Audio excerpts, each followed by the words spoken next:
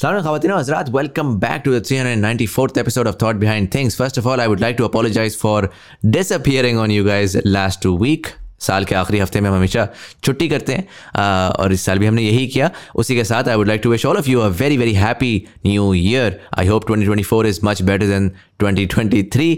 Last year was very tough for Pakistanis, for Palestinians and even across the world. Economy के बड़े बुरे हालात थे, जंग का खदशा constantly लहरा रहा था. I hope and I pray and I'm also beginning to get fairly certain कि 2024 is going to be the year when everything gets turned around and finally जो पॉजिटिव सेंटिमेंट है वो वापस इंशाल्लाह आएगा. आज के जो हमारे मेहमान हैं, he is a very very ख़ास मेहमान and I have been following his work for a very very long time. I knew he was in Dubai but recently he is become super super viral on Instagram particularly, जो कि वो podcasts को sort of satire उसके बनाते हैं और भी बहुत कुछ करते हैं. He is one of the oldest creators contrary to what a lot of people would know.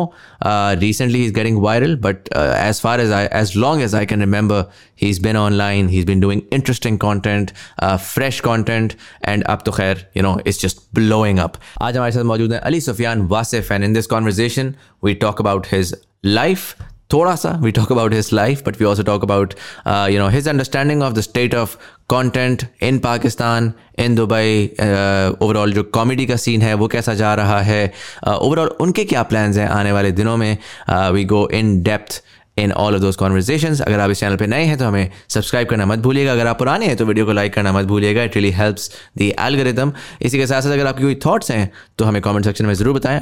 I read all the comments and it really helps me improve the quality of the conversation. अगर आप overseas Pakistani हैं तो नीचे दी गई हुई एक link है stripe की, जिसके ऊपर आप हमें सपोर्ट कर सकते हैं. You can help us remain independent for as long as possible. But anyways, here is Ali Sufiyan Wasif on TBD Go, Dubai studio.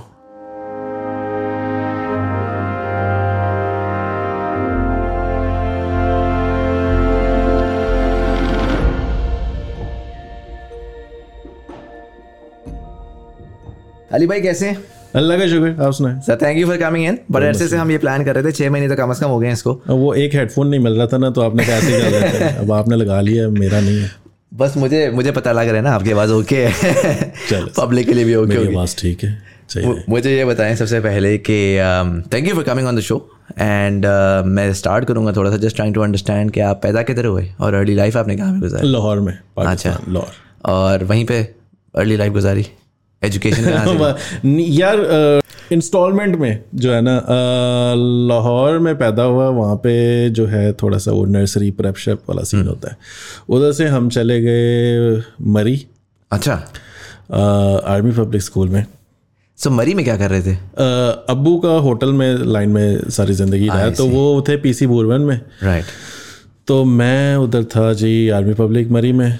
वहाँ से हम तो मरी में रह किधर रहे थे? बुरबन में घर होते हैं? स्कूल मेरा मरी में था. हाँ, मतलब प्रॉपर घर वगैरह वहाँ पे सिचुएशन होती है? हाँ, प्रॉपर मॉल अच्छा था, ज़बरदस्त, बर्फ़ें शर्फ़ें. How was that by the way to live in a tourist city of sorts? यार टूरिस्ट वाला माहौल उनके लिए रहता है जो कभी कभी आते हैं. जो उधर रह रहे हो उसको तो फील नहीं. अब जो जिस तरह मैं अब रह रहा हूँ इधर दुबई में, मुझे ये नहीं होता कि मैंने बुर्ज खलीफा जाके देखना है. हाँ. और दुबई मॉल जाना है, क्योंकि हमें पता है उधर जाएंगे तो बस ख्वारी है.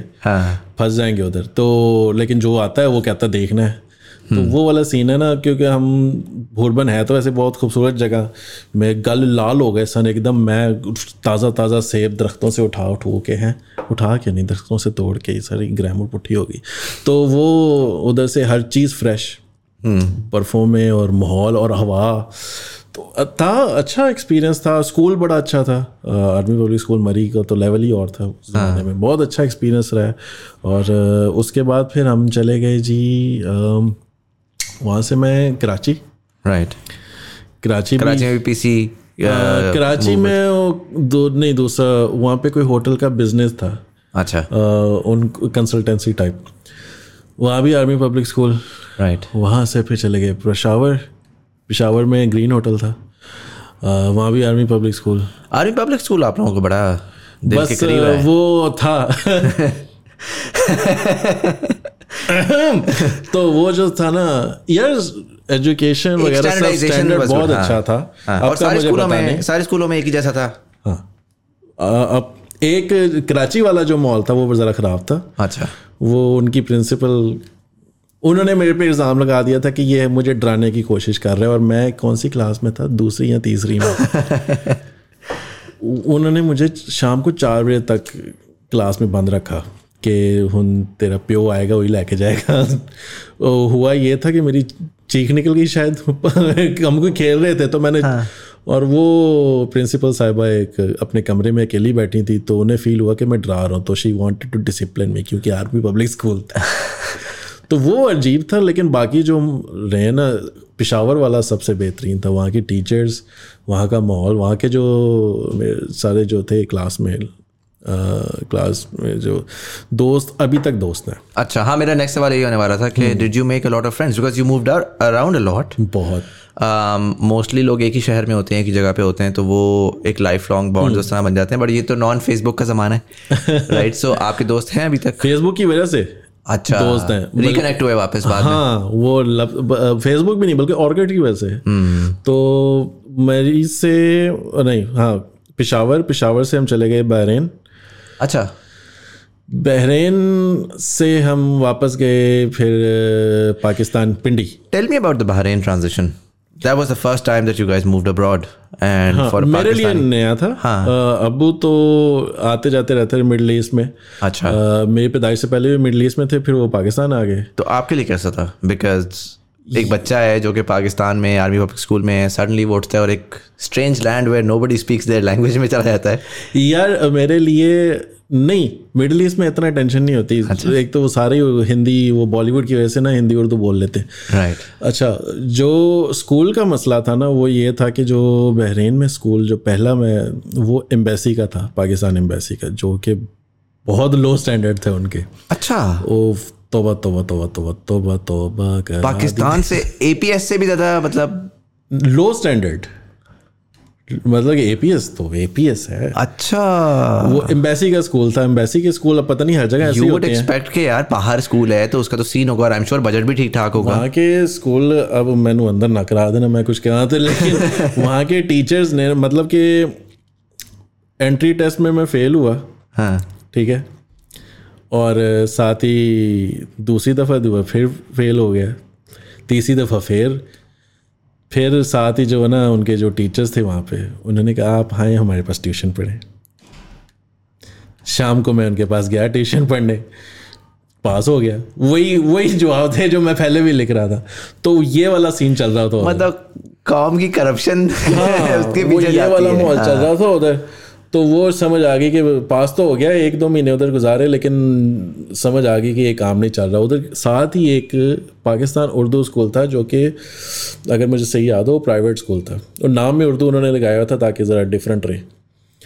तो वहाँ का स्टैंडर्ड बहुत अच्छा था, और उन्होंने इंडियन टीचर्स बल्कि रखी हुई थी, तो वो उन्होंने बड़ा अच्छा एक डिसिप्लिन मेंटेन किया हुआ था। और वहाँ के जो दोस्त हैं वो भी अभी तक दोस्त हैं, बल्कि वहाँ के काफ़ी दोस्त यहाँ पे मूव हो चुके हैं। तो ऑर्किड से मुझे काफ़ी लोग मिले। नाम मैंने कुछ सर्च करने की कोशिश की, कुछ उन्होंने सर्च किए, और कुछ अब मिल जाते हैं क्योंकि वो नाम काफ़ी लोगों के सामने आ जाता है। तो वो फिर कनेक्ट हो जाता है काम। Very cool. तो ये सीन रहा मेरा। कितने से रहे बहरीन में? 3-4 साल रहे थे। फिर पिंडी आ गए। और Pindi was your final destination? हाँ, पिंडी बॉयज़ में शमूलियत इख्तियार कर ली हमने। राइट। और कॉलेज आई.कॉम किया, बी.कॉम किया, फिर MBA स्टार्ट किया ही था कि तो बेबी ने कहा दौड़ जाओ, तो बहुत हो गया है, वो पढ़ते ही रहना है। क्योंकि उन्होंने कहा कि यार MBA करके भी इधर वही नौकरी मिलनी है जो ना करके वही मिलनी है, यहाँ के जो हालात हैं। हाँ। तो MBA अभी मैं कर ही रहा था। तो MBA कहाँ से कर रहे थे? मैं इसमें था पंजाब यूनिवर्सिटी में। राइट। तो उन्होंने कहा भाईजान बहुत हो गई है, और अबू को उन्होंने कहा कि इसको कुछ ज़रा करें, इधर उधर कॉलें मिलाएं, क्योंकि उनके कॉन्टैक्ट्स थे होटल की वजह से। राइट। तो उन्होंने कॉल मिलाई, उन्होंने कहा जी मुंडा तो असी बुला लांगे, लेकिन अपना देख लो भेजना है कि नहीं, क्योंकि मैं एक ही हूँ। तो अब्बा जी का थोड़ा सा था, अम्मी ने कहा नहीं कड्डो इनू, होने ही कड्डो, बहुत हो गई है। तो अम्मी ने जो भी था तौलिया शोलिया ये वो एक बैग दिया, दौड़ जाता हूँ बस। अच्छा। तो वो बैग पकड़ा तो मैं बस आ गया UAE। क्या काम था यहाँ पर इनिशियली? अकाउंटेंट। राइट। क्योंकि बीकॉम हो चुका था तो अकाउंटेंट बन गया। और कौन से ईयर में? 2010 में। 2010 आई थिंक 2010, हाँ 2010 में था। इंटरेस्टिंग। How was that? क्योंकि again this time now you are completely alone, have to figure out. Dubai is overwhelming. आप पहली दफ़ा आते हैं तो आपको पहले तो जब डिस्पैरिटी ऑफ प्राइसिंग आती है पाकिस्तान से, हर चीज़ आप कन्वर्ट कर रहे होते हैं, फिर आप अकेले होते हैं। Pakistan inherently is a very social environment. आपका जो भी हो ना, आपको एक सेंस ऑफ सुकून होता है कि यार कोई दोस्त यार हैं, ये हैं वो हैं। यहाँ पर आप कभी कभार अलोन फील करते हो तो आप अलोन फील करते हो कि शहर चल रहा है और वो, खैर आपके शायद नेटवर्क हो फ्रॉम बिकॉज ऑफ बहरीन। नहीं, वो वाला सीन तो नहीं, वो तो बहुत बाद में। हाँ, क्योंकि हम जब आए हैं तो हमें वो फीलिंग हुई है, रियलाइजेशन हुई है कि यार इतना बड़ा शहर है और शहर दौड़ रहा है और आप अकेले हो।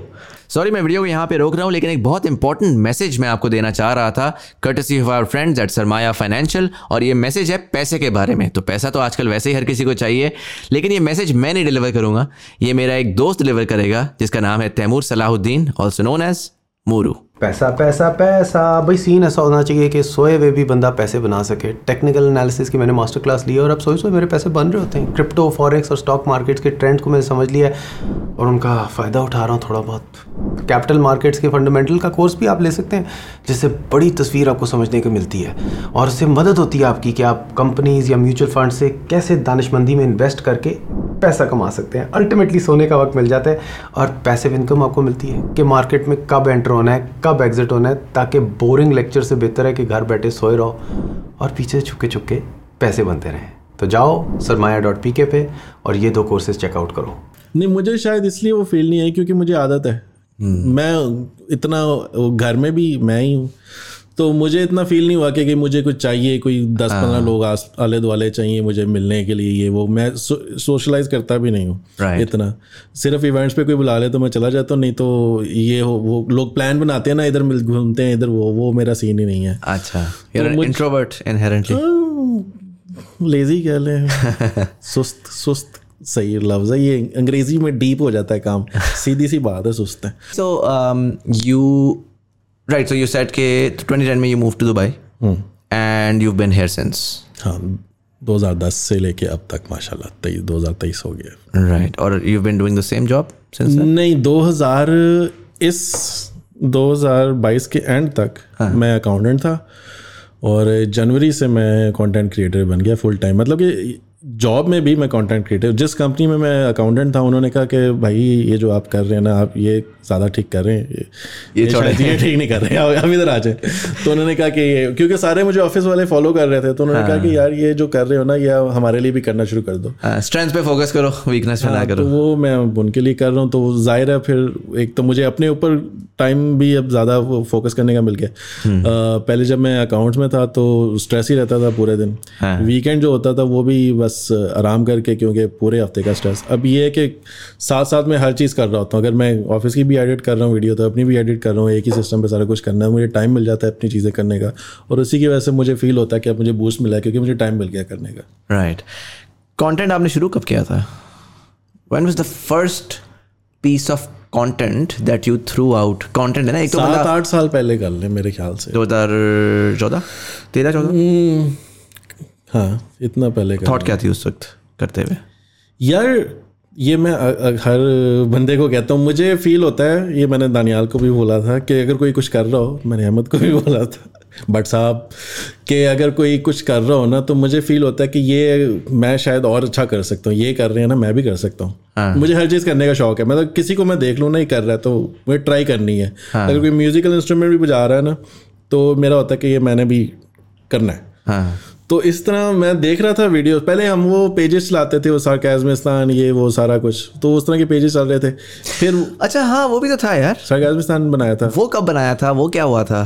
पता नहीं, ज़माने हो गए। बिफोर गोइंग टू दुबई बनाया था? हाँ, बिफोर गोइंग टू दुबई बनाया था वो? नहीं, दुबई आते ने कि 1-2 साल बाद बना लिया था, क्योंकि that was a thing in Pakistan.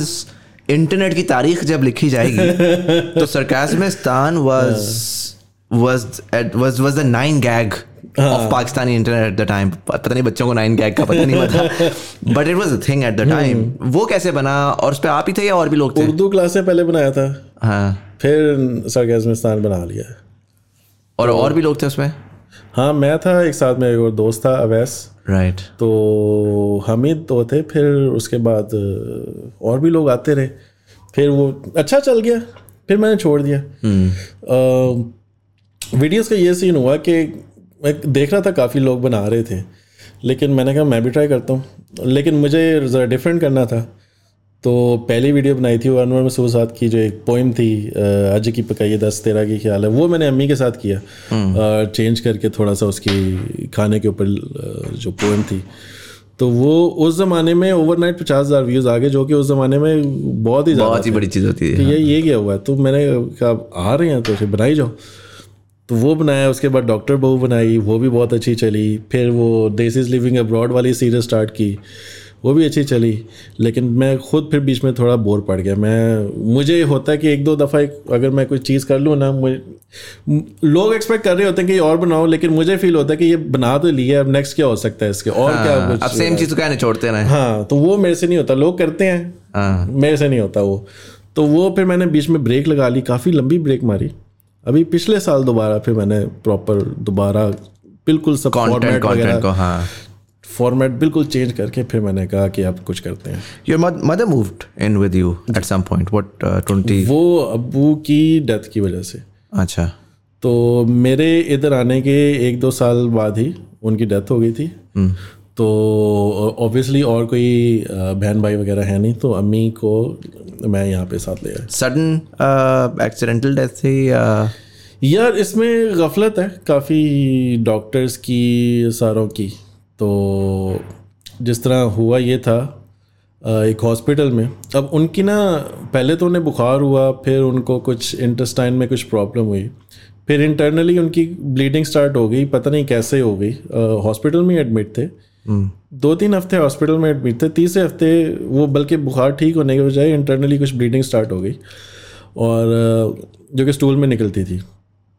उनको फिर उन्होंने एडवाइस किया जी कि डायग्नोज भी कर लिया उन्होंने कि उन्होंने कहा जी आपके इंटेस्टाइन में कहीं पे कुछ है कट शट, वो हमें उतना पोर्शन निकाल के बाकी स्टिच कर देंगे, तो ये ऑपरेशन होगा आपका। ये तो हमसे उन्होंने साइन वगैरह करा ली कि जी हमने बहुत बड़ा कोई सर्जन मंगाया है।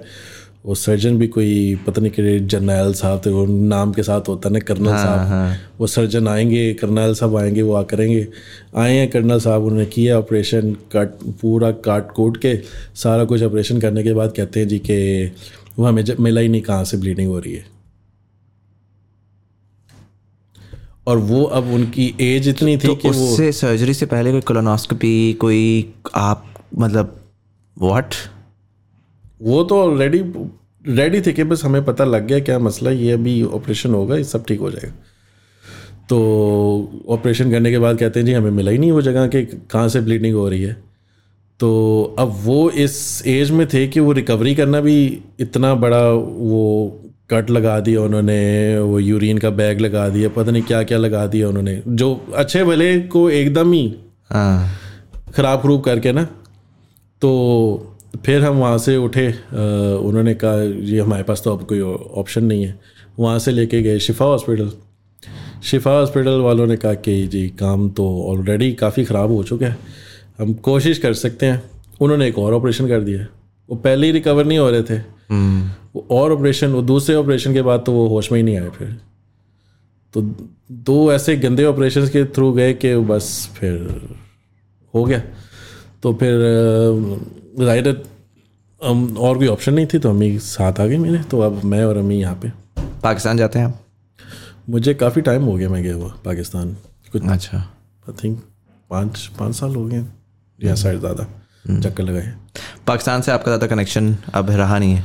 हाँ, क्योंकि मैं और अम्मी हैं बस, तो इतना कोई ज़रूरत फील नहीं होती कि मतलब कि किसके लिए जाना है वहाँ पे।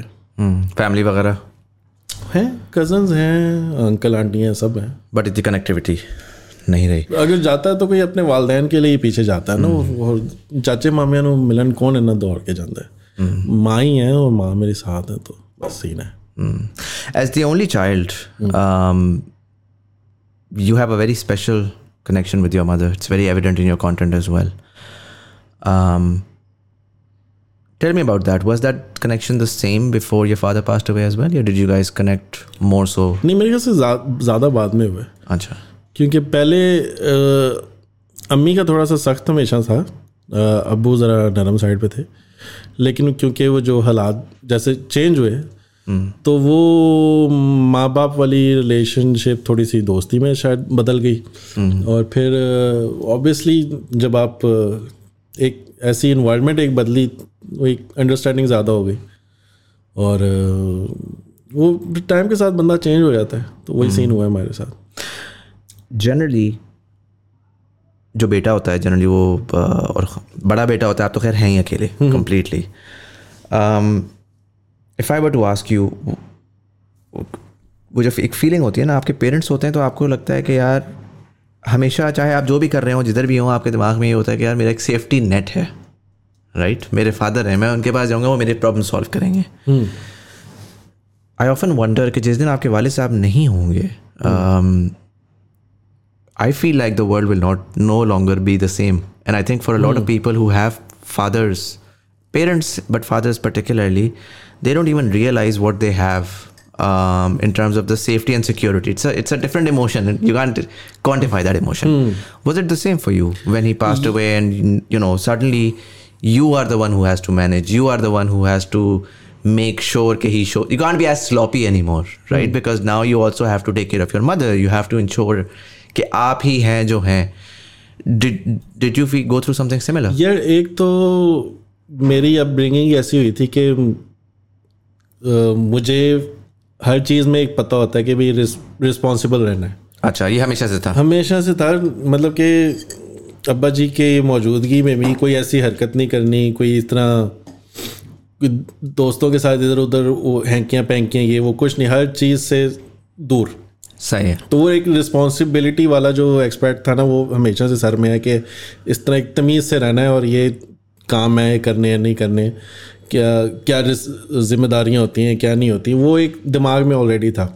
दूसरा अल्लाह की तरफ से भी कुछ ना इंसान को होती एक आ जाती है आप में. मैंने ये जब अहमद अली से भी भट्ट साहब से बात हो रही थी तो उधर भी जिक्र किया था. एक तो जब वो बीमार थे और जब लास्ट स्टेजेस पे थे हॉस्पिटल में, तो उस एक टाइम था मैं बड़ा परेशान हो रहा था मैं कि ये क्या होगा. और एक बंदा मुझे मिला, वो आया, पता नहीं कहाँ से मिल गया. उसने अपना बताया कि जी मेरे वालिद के साथ भी ऐसा कुछ हुआ था. तो मैंने घर जाके बस नमाज़ पढ़ी और बड़ा एक उसने स्टोरी बताई. तो फिर मैंने भी वही काम किया, मैंने भी जाके नमाज़ पढ़ी और एक अलग ही एक तसल्ली सी हो गई कि अब जो भी है ये अल्लाह की मर्ज़ी है. तो जब उनकी डेथ हुई, अम्मी को फील हुआ कि जी उनकी होएगा, ये होगा वो होगा. तो मैंने अम्मी को कहा कि ये एक नई शुरुआत है, ठीक है, जिसने ऊपर वाले ने हर चीज़ एक प्लान की होती है और वो नज़र भी आई. मतलब कि अब मैं टेंशन नहीं लेता किसी भी चीज़ की. अम्मी अक्सर अभी भी कुछ होना हल्का सा कि हाय मैंने 10 की होया, उनकी होएगा, ये होगा. कभी कभी अगर मैं ऑफिस की कोई बात बताता हूँ इस तरह हुआ है या कोई थोड़ा सा झगड़ा सा हो गया या थोड़ा सा ये वो, तो उन्हें परेशान हो उनकी होएगा. वो उसी वक्त कॉलेज शुरू कर देंगी जी, कोई देखो है दिल्ली कोई. मैं कहा ये तो वो अल्लाह ने मुझे हमेशा से ये रहा है कि अल्लाह ने आपके लिए हर चीज़ प्लान की हुई है, आपने घबराना नहीं है. वो ही वाली बात है.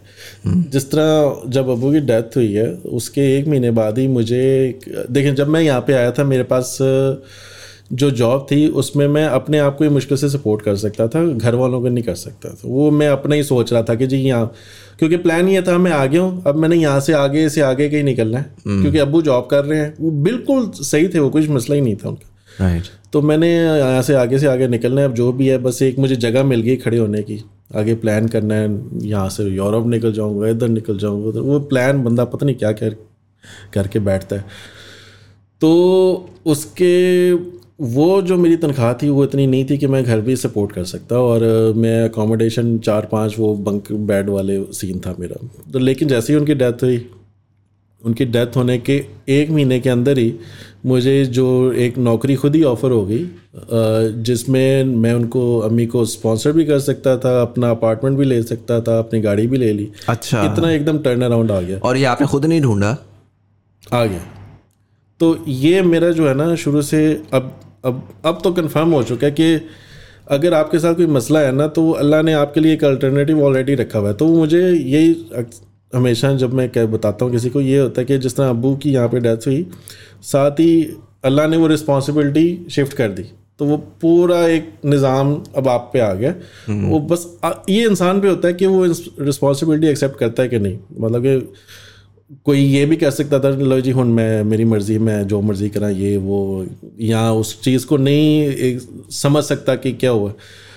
तो मेरा यही है कि भाई प्लान सब कुछ ऑलरेडी अल्लाह ने बनाए हुए हैं आपके लिए, आपने बस अपनी मेहनत जारी रखनी है, चीज़ें आपको मिलती जाएंगी।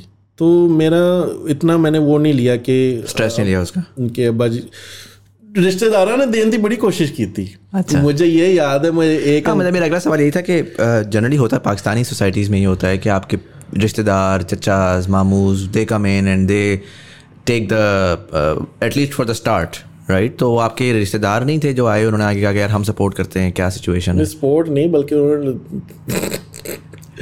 अजीबो गरीब, एक तो हमारे कल्चर में भी ना अजीबो गरीब सी चीज़ें। एक तो अंकल आए, उन्होंने ना मैं तेरे नाल गल करनी है, एक तो अजीब वो ड्रामेटिक हो जाते हैं सारे, एक अलग कमरे में ले गए, ला भी पुत्र हुन जो हो गया ना सारी जिम्मेदारी हूँ तेरे कंधे पे आ गई, मैं नौकरी कर रहा हूँ ऑलरेडी, सब कुछ सही है, मैं दुबई से गया हूँ वापस। प्रेशर में डालने वाली बात है। देख हुन तेरी माँ इत्थे ही तो कहना तो मैं इत्थे गल कर ला किसी नाल, यार मैं दुबई से आया हूँ भाई, मैं यहाँ से वापस जाना भी टिकट भी, तो अजीब जबरदस्ती देसी माहौल में ना, ठीक है। और फिर एक अंकल आए हैं, वो अम्मी को एक कुछ मैं तेरे सिर ते दुपट्टा, ये यार मैंने कहा अंकल आप अपना काम करें। तो अजीब यार, क्या अजीब क्रिंज किस्म का ना एक हमारा वो कल्चर है। कल्चर नहीं मैं कहूँगा, कुछ लोगों की ज़हनियत है, कुछ लोगों की, तो वो ज़बरदस्ती एक टेंशन क्रिएट कर देते हैं और वो माहौल और ख़राब कर देते हैं, बजाय कि उसको पॉजिटिव कि बस ठीक है एक हो गया, चले अब आपके नेक्स्ट ऑप्शंस क्या है, क्या अब आपके और लोगों की लाइफ चल रही है, सब सही चल रहा है, वही ड्रामे। तो बस कोशिश लोगों ने बड़ी की कि ना होर पा दी है प्रेशर में कि नहीं। I think because you were in Dubai, you were able to distance yourself from that. और मैं हमेशा मैं जहाँ पे इस तरह का माहौल बने ना कि फलाने ने ए किया है तो फलाने ने ओ किया है, तो आज उनकी कॉल आई थी तो मैं उधर से कट लेता हूँ, मैं कि ये वाला माहौल मुझे नहीं चाहिए। इसलिए मैं ज़्यादातर ना इतना मेरा फिरना टुरना होता भी नहीं लोगों के साथ, क्योंकि मुझे पता है आगे से आगे फिर बातें शुरू हो जाती हैं, वो वाला माहौल मेरा है नहीं। Makes sense. I know you were, I don't know if you want to talk about it, but I know that you were married at some point. What happened there? यार मैं अभी आपको बता रहा था कि वो एक पुट्ठी एडिट हो गई वो भट्ट साहब की व्लॉग पॉडकास्ट में, जिसमें हम ड्रामे का मजाक उड़ा रहे थे और लोगों ने वो एडिट ऐसे हुई कि कनेक्ट हो गई कि जी ये अपने ना शादी का किस्सा बता रहा है, हालांकि वो ड्रामे का मजाक बना रहे थे। वो कौन सा ड्रामा था वो, चलो जान दो, नहीं दोबारा फिर वही सीन हो जाएगा, फिर एडिट। देखिए होता है, फेजेस आते हैं लाइफ में, नहीं चल सकी, कोशिश थी दोनों तरफ से, हमने कोशिश की कि होते, बस अल्लाह की मर्ज़ी है। और मैं तो अब यही बस दुआ करता हूँ जहाँ भी है खुश है, इंशाल्लाह खुश होंगी वो, आई होप। तो मैं भी खुश हूँ, वो भी खुश है, हम सब खुश है, खुश रहना चाहिए इंसान, खुश रहना चाहिए। Do you think you're gonna get married anytime soon? कोशिश तो है कि नहीं है, लेकिन देखें कब तक मैं अम्मी को कंट्रोल कर सकता हूँ, अभी तक किया हुआ है।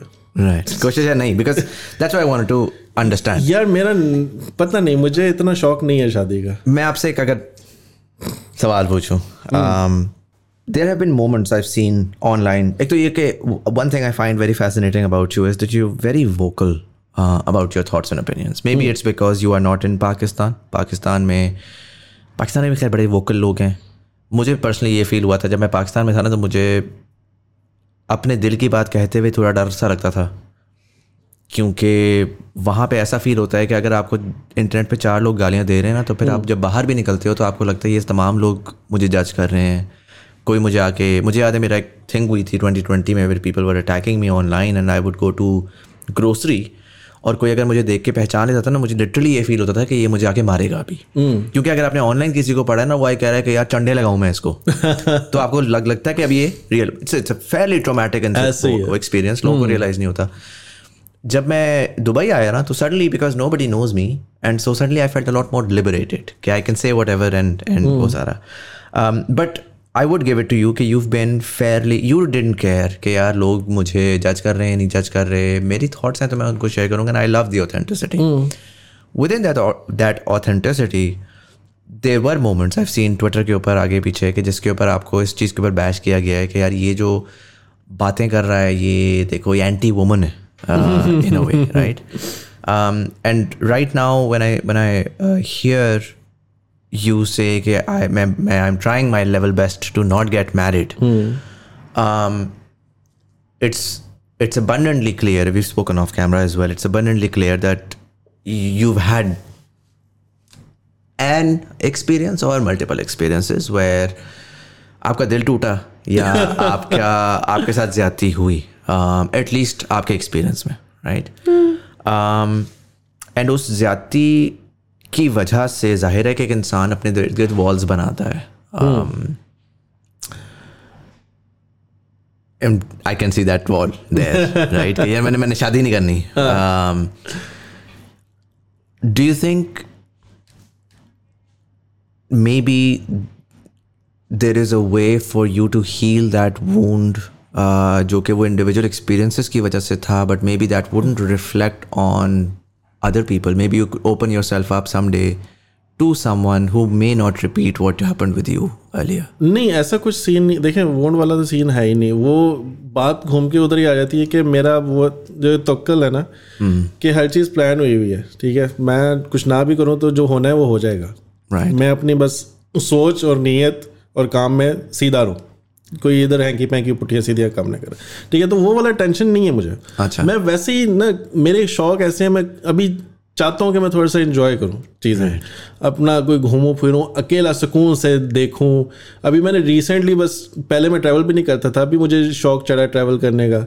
तो मैं चाह रहा हूँ कि मैं थोड़ा सा ना अपने कुछ जो चीज़ें एक्सपीरियंस करना चाह रहा हूँ वो पहले निकाल वो कर लूँ. फिर अगर हुआ कुछ, अल्लाह वालों कुछ हो गया तो कर लेंगे. लेकिन अभी मेरे फोकस थोड़े से और है. अभी मैं और करियर में भी और ये प्रॉपर चाह रहा हूँ कि मैं कुछ करूँ, कुछ नेक्स्ट करूँ. तो मैं वो बाबर आजम वाला सीन है मेरा. मैं अभी ज़रा फोकस ना अपना, मैं अपने टॉप पे रहना चाह रहा हूँ. तो मैं नहीं चाह रहा कि कहीं और हो टेंशन ना पै जाए. चलो जी ब्याह हो गया, फिर बच्चे भी हो गए, तो मैं अपना ना, तो मैं जो चीज़ें मैंने प्लान की थी वो साइड पे करके अब मैं होर पास निकल जाऊँ. क्योंकि फिर आपके ऊपर रिस्पॉन्सिबिलिटी आ जाती है, वो एक बहुत बड़ी रिस्पॉन्सिबिलिटी. बहुत सी चीज़ें फिर बैक सीट पे जाएंगी. हाँ, तो आपको ये अभी नहीं करते या वो अभी नहीं करते, तो मैं चाह रहा हूँ कि जो ये अभी करना है तो ये अभी कर लें, तो फिर बाद में वो भी कर लेंगे. राइट.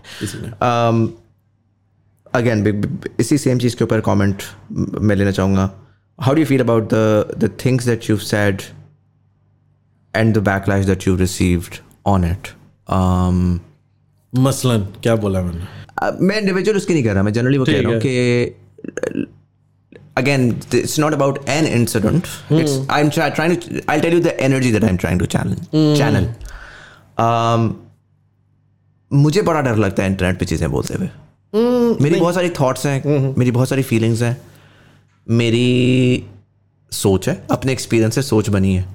पर इंटरनेट एक अजीब सी जगह बन चुकी है जहाँ पर मैं अगर प्यार से भी एक बात बोलूँगा ना, तो लोगों ने मुझे खुद से अपने डब्बे में डालना है कि यार चूंकि तूने ये बोला ना, तू एंड्रू टेट ही है.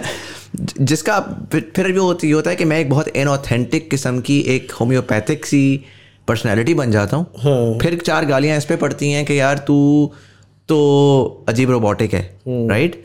तो आपने ही पहले मुझे मेरी ह्यूमैनिटी छीनी मेरे से, और फिर आप आके मुझे जाना उस पर वो करें. तो I am trying to understand that कि because you been very open with your thoughts and those thoughts have generated a lot of feedback, but you been fairly consistent with के आई डोंट केयर.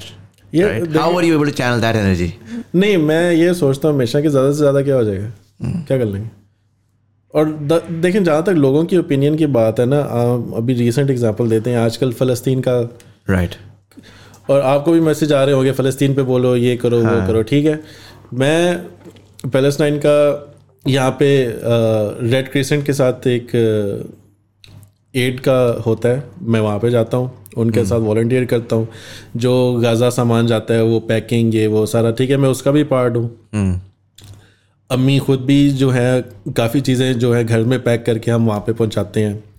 पोस्ट भी मैं डालता हूँ, stories में डालता हूँ, फिर भी लोग कुछ ना आकर बीच में इनबॉक्स में घुस जाते हैं कि तुमने अभी तक कुछ पोस्ट नहीं किया. मैं कहा ये कुछ 10 चीज़ें आपके मैसेज से पहले मैंने पोस्ट की, वो आपने देखी नहीं. ठीक है. अब लेकिन वो वहाँ पे भी नहीं रुकते. ये चाहते हैं कि मैं नेतन्याहू को जाके चपेड़े मारूं. इनको लगता है कि इन्फ्लुएंसर उठेगा जाके चपेड़े मारेगा. मतलब कि इतनी चीज़ें मैं कर रहा हूँ और लोग देख भी रहे हैं, और लोगों को दिखाने के लिए नहीं कर रहा, इसलिए मैं ज़्यादा पोस्ट भी नहीं करता. लोग कहें कि ये जो एड वर्क कर रहा है कि शायद ये दिखाने के लिए कर रहा है, हाँ, वर्चुअल सिग्नलिंग कर रहा है या वो कर रहा है. मैं ये भी नहीं चाहता. लेकिन अब जितना थोड़ा बहुत मैं स्टोरीज में डाल, मेरा अकाउंट भी और ये उसमें शैडो बैन हो चुका है इसी चक्कर में. और जब तक वो मैंने पोस्ट उड़ाई नहीं थी तब तक अकाउंट वापस नहीं आया था. मैं पीसी से जाके किसी तरह एक्सेस करके वो पोस्ट डिलीट की, साथ ही एकदम सेट हो गया, वापस आ गया. अकाउंट गायब हो गया था नहीं तो नहीं. और I feel like with Palestine Israel issue particularly, क्योंकि अगेन मुझे भी आ रहा है बहुत ज़्यादा. तो मैं इंस्टाग्राम के ऊपर वैसे ही आजकल I am going through a personal sort of journey and so I am not posting anything. या तो एक कर रहे हो, एक ना कर रहे हो. बट इन टर्म्स ऑफ मुझे लगता है कि बहुत वैल्यू ड्रिवन होना चाहिए. अब मेरे लिए, मैंने इसके बारे में सोचा, मैंने कहा यार मैं अपनी पाकिस्तानी ऑडियंस को, जिसकी फीड पे सिर्फ और सिर्फ फ़लस्तीन आ रहा है इस वक्त, मैं कुछ पोस्ट कर लूँगा उससे कोई फ़ायदा नहीं हो रहा. तो मैं गया, मैंने वो अल खिदमत फाउंडेशन, उनका फ़लस्तीन का वो एड का प्रोग्राम पूरा चल रहा था. मैंने उनके प्रेसिडेंट को बुलाया, उनसे मैंने समझा कि आप किस तरह से कर रहे हैं, क्या होगा. पॉडकास्ट की अपलोड की, उसके क्लिप्स अपने इंस्टाग्राम पे डाले. वाई? बिकॉज आई नो कि इस वक्त पाकिस्तानी जितना भी चीख लेना वो कुछ नहीं कर सकता. जे करदे होंदे ते इमरान खान जेल चो ना कढ़ा लेंदे. इतना सोशल मीडिया पे कुछ नहीं हो सकता. इस वक्त अगर आप कुछ कर सकते हैं as a Pakistani sitting in Pakistan, तो आप डोनेट कर सकते हैं टू अ वेरीफाइड ऑर्गेनाइजेशन जो कि उस पैसे को एक्चुअली जाके फ़लस्तीनियों तक पहुंचा दे. उसका पाथवे आइडेंटिफाई करना, उसको एक्सप्लोर करना, उसको पब्लिक तक पहुंचाना, वो काम कर लिया ना यार. वैल्यू पूरी कर ली. जिस तरह आपने जाके, अगर आपने जाके एक्चुअल में रिलीफ एफर्ट में पार्टिसिपेट आप कर सकते हैं. आप दुबई में बैठ के कोई तलवार लेके निकल नहीं सकते. तो वो वैल्यू को लोग भूल जाते हैं और वर्चुअल सिग्नलिंग पे ज़्यादा होते हैं कि यार तू अपना मेडल दिखा. बट दैट्स तो कहने का मकसद ये था कि लोग, आप कुछ भी कर लो, लोगों ने जिसका दिमाग उधर फंसा हुआ है वो फंसा ही रहेगा, वो आप कुछ नहीं कर सकते. तो मेरा यही है कि अगर मैं कुछ लिख रहा हूँ या बोल रहा हूँ, क्या कर लेंगे ज़्यादा से ज़्यादा. सिर्फ कुछ चीज़ें मैं आजकल के माहौल की वजह से इसलिए नहीं कर रहा कि पता लगे बेबे फिर लोगों को कॉल कर दे रहे मुंडा कितने गया. वो वाला साहब ने ना, अगर कोई ट्रैवल बैक करना पड़ जाए तो कभी, तो इसलिए वो थोड़ी सी मैंने ज़रा संभाली हुई है. लेकिन बाकी जो सोशल वगैरह जो माहौल है अपने सोसाइटी की बातें या और, वो तो मैं लिख देता हूँ. How do you find the society these days? आजकल की जो आपको LGTB टाइप सिचुएशन चल रही है, उनको तो मैं बिल्कुल नहीं सपोर्ट करता. ओवरऑल मैं कह रहा हूँ ना कि एक अजीब सी नहीं दुनिया हो गई. ग्रोइंग अप हमारे लिए इंटरनेट कैट वीडियोस था और एक बड़ी एक मजे की स्पेस होती थी. हम जाते थे, मीम शीम्स करते थे. और आगे आजकल के इंटरनेट एक अजीब खप है.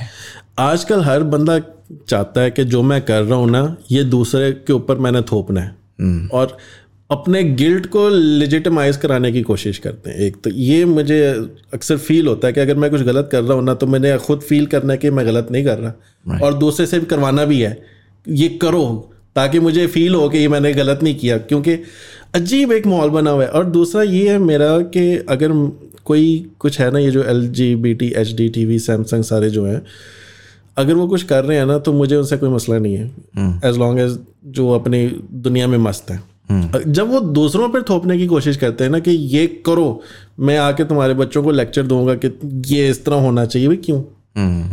ठीक है, अगर किसी के माँ बाप ने कुछ पढ़ाना है वो पढ़ा लेंगे, किसी ने कुछ करना है वो अपनी मर्जी से कर लेगा. अगर मुझे कुछ और बनना है ठीक है, मुझे अगर क्रॉस ड्रेसिंग करनी है, मुझे शौक है तो मैं कर लूँगा, लेकिन तुम क्यों मुझे बताओगे कि तुम्हें करनी चाहिए, ये सही चीज़ है?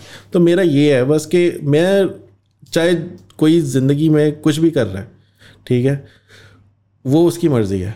मैं ये नहीं कहूँगा कि भाई ये तुम गलत कर रहे हो। मुझे मसला तब होता है जब वो दूसरों के ऊपर ना एक लेक्चर देने की कोशिश करते हैं कि ये करना चाहिए, फिर वहाँ पे मैं पोस्ट शुरू कर देता हूँ ट्विटर में। आई थिंक इसकी जो बहुत अच्छी मिसाल है ना वो अल्कोहल है, राइट? ग्रोइंग अप हमारे इर्द गिर्द लोग, हमारे इर्द गिर्द कल्चर्स, सोसाइटीज़ में अल्कोहल होती थी। आप वेस्ट जाते थे, लोग अल्कोहल पीते थे। हमारे लिए बड़ा क्लियर एक अंडरस्टैंडिंग थी कि यार हमने क्या करना है, क्या नहीं करना, हमारे लिए अल्कोहल बुरी है। कोई आके आपको बैठ के ना भाषण नहीं देता था कि नहीं ये अल्कोहल सही है, तुम लोग सारे साइको कि तुम अल्कोहल नहीं कंज्यूम करते, राइट? कोई ऐसी बात नहीं करता था। मुझे याद है 2008 में मैं पहली दफ़ा जब अमेरिका गया तो I was first expose to this again cross dressing. बहुत सारे आपको डिफरेंट किस्म के क्रिएटिव एक्सप्रेशंस मिलते हैं थे पर्टिकुलरली उस टाइम पे अमेरिका में।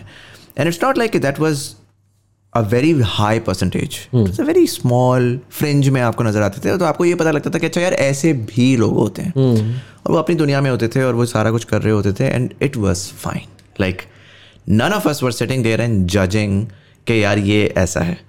The problem started coming in when आप कोई मूवी देखें, कोई कुछ भी कंटेंट कंज्यूम करें। मैंने उस दिन अपने बच्चे की किताब ली, उस किताब के अंदर पूरी किताब चल रही एक पॉइंट पे वो आया, उसमें आएगा टॉमी की ये मॉमी है और ये भी मॉमी है। And I am like why is this being added to my, Pakistan से ली थी मैंने वो बुक, जबरदस्ती। And I was like why, हाँ ये ज़बरदस्ती क्यों ऐड किया जा रहा है? मैं नहीं अपने बच्चे, मैं नहीं बताना चाह रहा कि यार इस तरह है इस तरह है। मैं इवेंचुअली बता दूंगा, अभी वो बहुत छोटा है।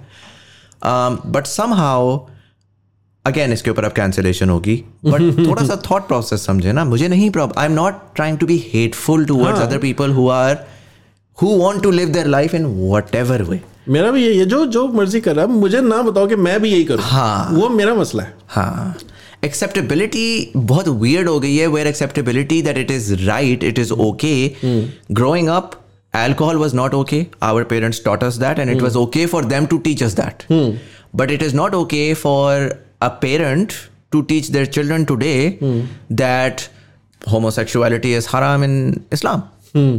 Right? It's a personal belief system ना। आप कर रहे हो, आप अपने बच्चे को सिखाओ कि यार it is fine, सिखाओ, मैं नहीं कुछ कह रहा आपको, पर आप मुझे क्यों बोल रहे हो कि अगर मैं अपने बच्चे को ये सिखा रहा हूँ? You know, that's I feel like is where the problem inherently lies. But then again, there's a lot of confusion with Pakistan, where हमारे 1000 मसाइल हैं इस वक्त, ख़वातीन के 1000 मसाइल हैं इस वक्त। We've jumped to problems where I feel like again very much imported problems. हाँ, वो हमारे मसले हैं नहीं, जो हम मसलों जो गलत ही आ जाती कैंसल। राइट। मुझे कंटेंट के बारे में बताएं। You reimagined yourself last year and then suddenly you were everywhere. What happened there? आपने कहा मेरे दरमियान में 1 साल तो मैंने बस ऑफ ही था। स्केचेस का एक दौर था, ठीक है, वो 2-3 मिनट की वीडियोस, 4-4 मिनट के, 7-7 मिनट के स्केचेस भी होते थे। वो एक दौर था और वो एक एज भी थी जहाँ पे वो एक लगता था, मुझे भी लगता था कि यार बड़ी कोई कॉमेडी हो रही है, एक्टिंग हो रही है, ये हो रही है, वो हो रही है।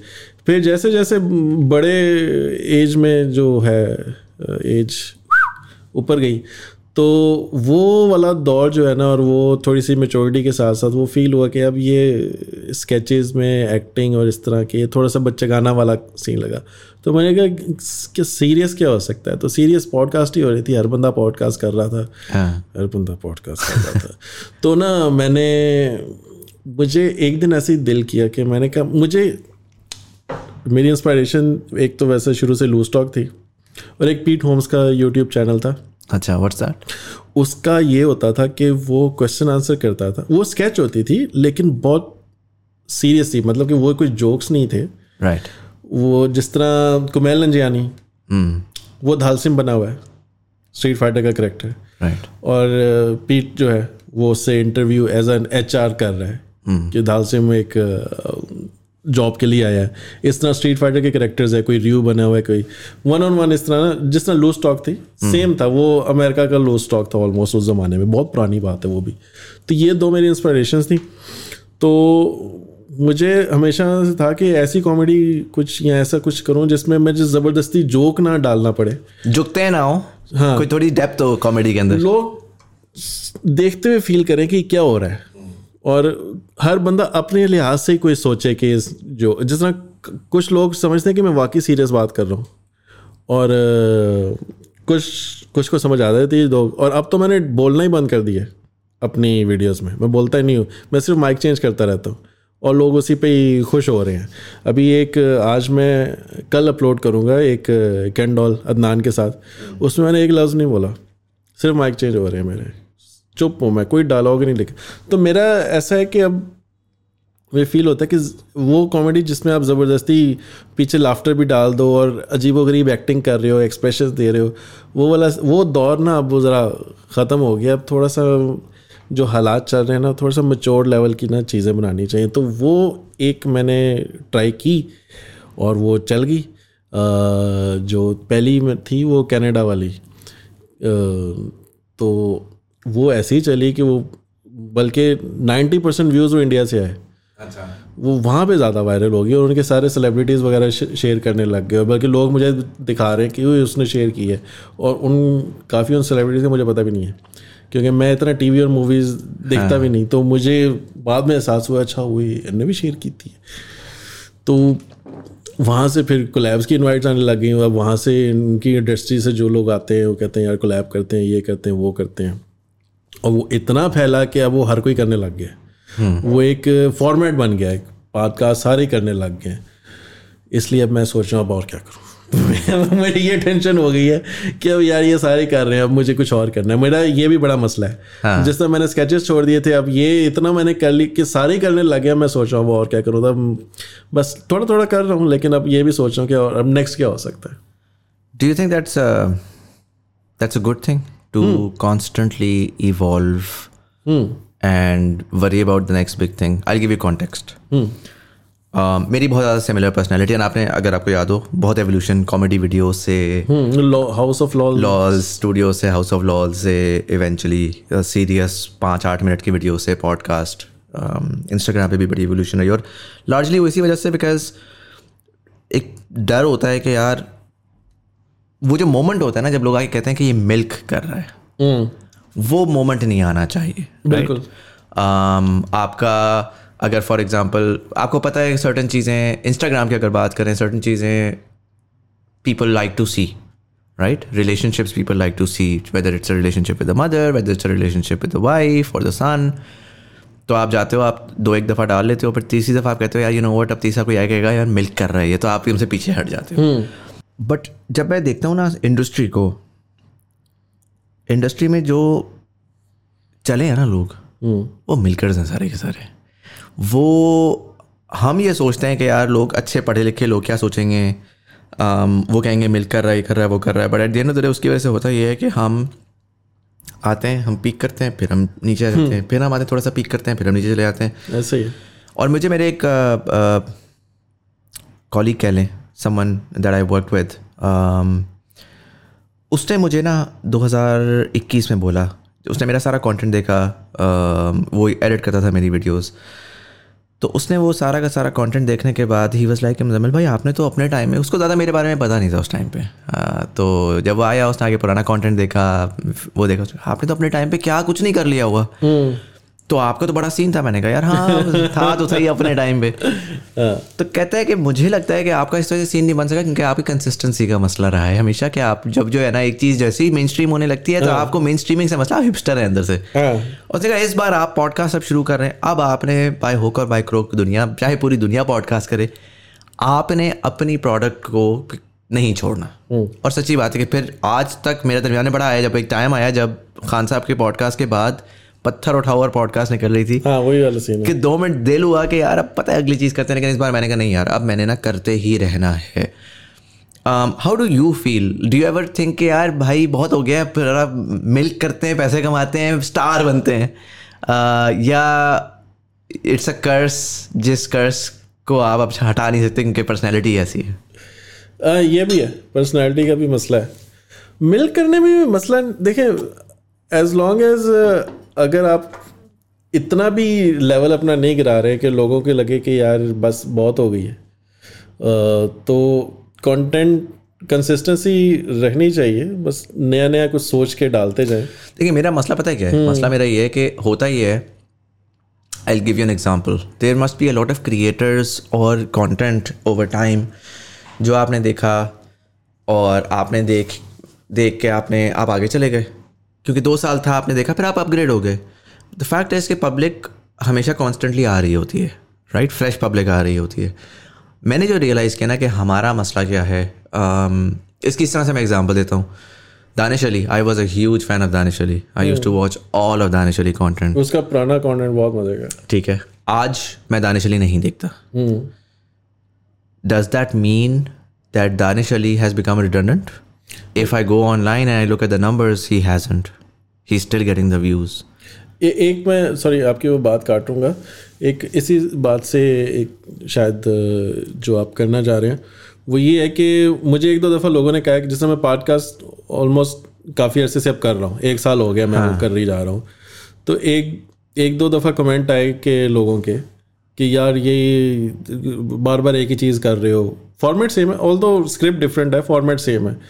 तो उनको मैंने यही बोला कि अभी अगर मेरे 2,60,000 फॉलोअर्स हैं तो मैं सिर्फ उनके लिए नहीं वीडियो बना रहा हूँ, दुनिया में कितने लोग हैं जिन्होंने नहीं देखा ये, उनको भी तो खींचना है ना। मैं सिर्फ अगर इन तक ही 260 तक ही लिमिटेड रहूँगा तो उनके लिए तो फिर ठीक है, बोरिंग हो गया। सर 50 मिलियन तो पाकिस्तानी है ना सिर्फ इंटरनेट के ऊपर, तो उनको जिन्होंने अभी तक नहीं देखा, आप उनको भी ज़हन में रख के ना चीज़ बनाते हो। तो इसलिए मैं ये भी सोच रहा हूँ कि भाई ये तो आगे हैं और लोगों को भी तो खींचना है, तो उन लोगों के लिए नई चीज़ है ये। एग्जैक्टली, लाइक अगेन मुझे मसला यही होता है कि टीवी पे भी तो यही होता था ना, लूज टॉक था, एक ही फॉर्मेट था, कब तक चलता रहा, कितने सीजन, बहुत सारे ऐसे शोज होते हैं, आप जाते हो, आप देखते हो, आप बोर हो जाते हो, आप अगले पे चले जाते हो, लेकिन वो दिखाते रहते हैं आपको। तो ये बड़ा, which is why I call it a curse, because बड़ा मुश्किल होता है, 1000 कमेंट्स आपके आ रहे होते हैं, चीज़ वायरल भी हो रही है, सारा कुछ हो रहा है, लेकिन वो जो एक कमेंट आता है ना कि यार बोरिंग हो गया यार, तू अब कुछ नया लेकर आ, ओ यार मैं नया लेकर आऊँगा, तूने देखना है ना, मार्केट में और लोगों को समझ आनी है, मैं एक चीज़ कर रहा हूँ, मुझे वो तो करने दो। बिल्कुल। तो वो है, अगेन मैं अपनी थॉट कंप्लीट कर लूँ, दानिश भाई बहुत अच्छा काम कर रहे हैं, ये क्लिप ना डालिएगा। मेरा बेसिकली पॉइंट ये था कि दानिश भाई जो काम कर रहे हैं वो सही कर रहे हैं। As a consumer I will evolve in and I will evolve out, there is nothing wrong with that. But in terms of comedy, have you looked at Indian industry कि वहाँ पे क्या क्या हो रहा है स्टैंड अप के अंदर? Like I would say कि India is crazy mature. Stand up उनका बहुत अच्छा है, बहुत अच्छा है स्टैंड अप, मुझे बहुत पसंद है उनका। Why do you think गालियाँ निकाल के, एक्सक्लूडिंग गालियाँ, हाँ मतलब why do you think हम पाकिस्तान में वो नहीं कर सके? मैं अभी मार्केट में हूँ नहीं पाकिस्तान के, तो मुझे आइडिया नहीं कि वहाँ पे लोगों को क्या सीन चल रहा है, या आप भी बेहतर बता सकते हैं। But generally I mean I would say कि इवन चलें पाकिस्तान छोड़ दें, दुबई में इंडियन स्टैंड अप बहुत आर्टिस्ट आ चुका हुआ है, पूरी ऑडियंस एग्जिस्ट करती है, पाकिस्तानी नहीं इमर्ज करता ऑडियंस से ज़्यादा। Why have we been unable to mature our comedy?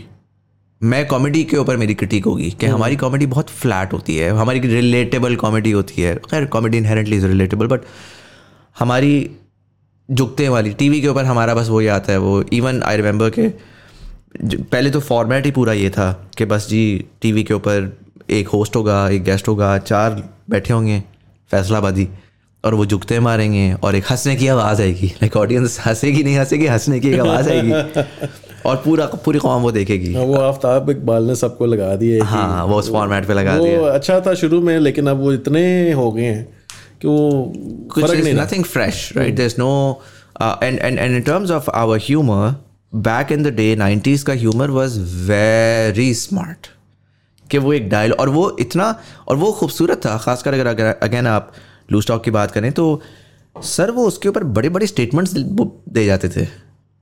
आज हम कहते हैं कि यार आज हालात मुश्किल हैं, आज तो डेमोक्रेसी थियोरेटिकली बहुत बेहतर हो चुकी है, उस टाइम के ऊपर तो कंट्रोल फ़र्क ही होता था गवर्नमेंट हुकूमत वक्त का। उस पर वो बड़ी बड़ी बातें बोल जाते थे. And comedy for me has always been a great form of a great way to express yourself in times of adversity, in times of कि पाकिस्तान में होता है ना कि हम जाके एक सीधी बात बोलते हैं जब, तो जाहिर है कि ऑडियंस जो है वो फ्रस्ट्रेट होती है, गुस्से में आ जाती है, क्योंकि वो कहती है कि यार ये क्या केस वो कर रहा है. But comedy is a great way to actually वो कह भी दिया आपने और वो किसी को बुरा भी नहीं लगा टाइप. और इंडिया में मैं बहुत ये होता हुआ देखता हूँ, बट पाकिस्तान में नहीं होता. Why do you think that is as someone who done comedy for a fairly? यार नो, मुझे स्टैंड अप का बिल्कुल आइडिया नहीं. पाकिस्तान में कोई कर भी अगर रहा है कोई, मैं बिल्कुल सीन से आउट हूँ. मैं not just stand up, overall even content wise वही. हाँ, कंटेंट में जो है ना, मैं ये फील करता हूँ कि हमारे जो लोग हैं वो इंस्पायर नहीं होते सही जगहों से. वो दुनिया में और नहीं देखते कि और अमेरिका में अगर कोई कंटेंट बन रहा है तो कैसा बन रहा है, इंडिया में कैसा बन रहा है, इंग्लैंड में क्या बना रहे हैं लोग. मेरा जो होता है, मैं सारों को देखता हूँ. जिस तरह पीरियड होम्स की मैंने बात की, मैं सारों को देखता हूँ कि दुनिया में कौन क्या कर रहा है. हाँ. हमारे जो है ना वो अब उन्होंने अपने आप को बहुत लिमिटेड कर लिया है. वो अपने आप से ही कंपटीशन में बैठे हुए हैं. वो दुनिया से कम्पीट नहीं कर रहे. हम आपस में लगे हुए हैं कि यार इसके व्यूज़ आ गए, इसने ये बनाया तो मैं भी ये बनाऊंगा. आप दुनिया में देखो क्या हो रहा है, कि किस किस्म का कंटेंट बन रहा है, कैसी. अब जिस तरह एआई आजकल आया हुआ है, पूरी दुनिया में एआई एडिट्स हो रही हैं, वो बड़े शशके वाली. पाकिस्तान में नहीं करते. हालांकि कर सकते हैं, फ्री ऐप्स आ गई हैं, सब कुछ. मैं अक्सर स्टोरीज में डालता रहता हूँ, भाई ये फ्री ऐप है, ट्राई करो, ये बड़े मजे का. नहीं, मेहनत ही नहीं ना करनी. बस जो आराम से आसान सा एक वो छापा लग जाए वो कर लेना. तो हमारी सोच थोड़ी सी ना अपने दायरे में बस फंसी हुई है. जब ये लोग थोड़ा सा बाहर से प्रॉपर इंस्पायरेशन लेने की कोशिश करेंगे, वहाँ पे थोड़ा सा चेंज आएगा. इनकी इंस्पायरेशन की कमी है. Do you follow Pakistani content और have you followed Pakistani content in the past? पाकिस्तानियों को what do you think of the state of content online? जो लोग अच्छे हैं वो ज़्यादा बना नहीं रहे. जो लोग नहीं है वो रोज़ बनाई जा रहे हैं. जिस तरह मूरू की हम अभी बात कर रहे थे, बहुत नेक्स्ट लेवल कंटेंट बनाता है. पता लगता है कि भी उसने मेहनत की है. लेकिन वो वही बात है कि अगर आप उसके सब्सक्राइबर हो तो आप ये नहीं कह सकते कि अगले हफ्ते वाला एपिसोड का मैं वेट कर रहा हूँ, क्योंकि अगले हफ्ते आना ही नहीं है. वो पता नहीं अगले साल आएगा जाके, 2-3 हफ्ते बाद या महीने बाद आता है. आर्ट बाय वासिफ, बहुत वो उसकी एडिट्स वगैरह उसकी भी बहुत प्यारी होती हैं. लेकिन वो शादियां दे फोटो खींचन तो टाइम मिले उन्होंने कुछ बनाए. तो वो जो लोग अच्छे हैं वो इतना कर नहीं रहे. तो जो लोग नहीं है वो कमा रहे हैं. दबा के कमा रहे हैं. अल्लाह ने उनको दिया. इज इट बिकॉज अच्छे लोग नहीं कर रहे तो दूसरे कमा रहे हैं? इज इट बिकॉज के क्योंकि कमाई जो है वो अच्छा काम करके नहीं होती, तो इस वजह से अच्छे काम में भी कमाई हो जाती है. Do you think? मैं आपके सामने बैठा हूँ, मैं कितने साल मैं से लगा हूँ, लेकिन अब जाके मुझे प्रॉपर जो है वो एक स्पॉन्सर्स मिलना शुरू हो गए हैं. फिर लोग मैसेज करते हैं, यार तुम तो बिक गए हो, तो वो लाइक हर ऐड क्यों डाल देते हो बीच में? तुसी ऐड ना वेखो, तुसी तो वेख लो. तो थलो ना. तो ऐसे लोगों को लगता है कि भाई घर बैठे ये ना, इनके मुर्गी है, इनके पास सोने के अंडे दे रही है, कि वो स्पॉन्सर्स के बगैर ही काम चल रहा है. सिर्फ बिल पे कर रहे हैं, सब गवर्नमेंट की कैमरे खरीद रहे हैं और चीज़ एप्स. और कितनी महंगी है फोटोशॉप की सब्सक्रिप्शन साल की. वो कौन पैसे देगा? लेकिन लोगों को लगता है बस यार ऐड ना डाला करो यार. खैर, तो आप अगर मेहनत करते रहें और कंसिस्टेंट रहे, बात वही आ जाती है कंसिस्टेंसी की. तो हर काम चल जाता है. बात सिर्फ कंसिस्टेंसी की. चाहे आपका काम खराब भी है, गंदा भी शो है, आप करें, अगर आप रोज कर रहे हैं तो चल जाएगा. जॉब्स पे भी तो यही होता है ना. You just show up. Some days you have bad days, some day you have a fight with your boss, you know, there are good days as well, and ऐसे ही है. This is inherently a job as well. Do you think you'll ever go back to Pakistan? हाँ, move back to Pakistan. नहीं, move back का तो देखें, मेरा वही सीन है ना, मैं और अम्मी है.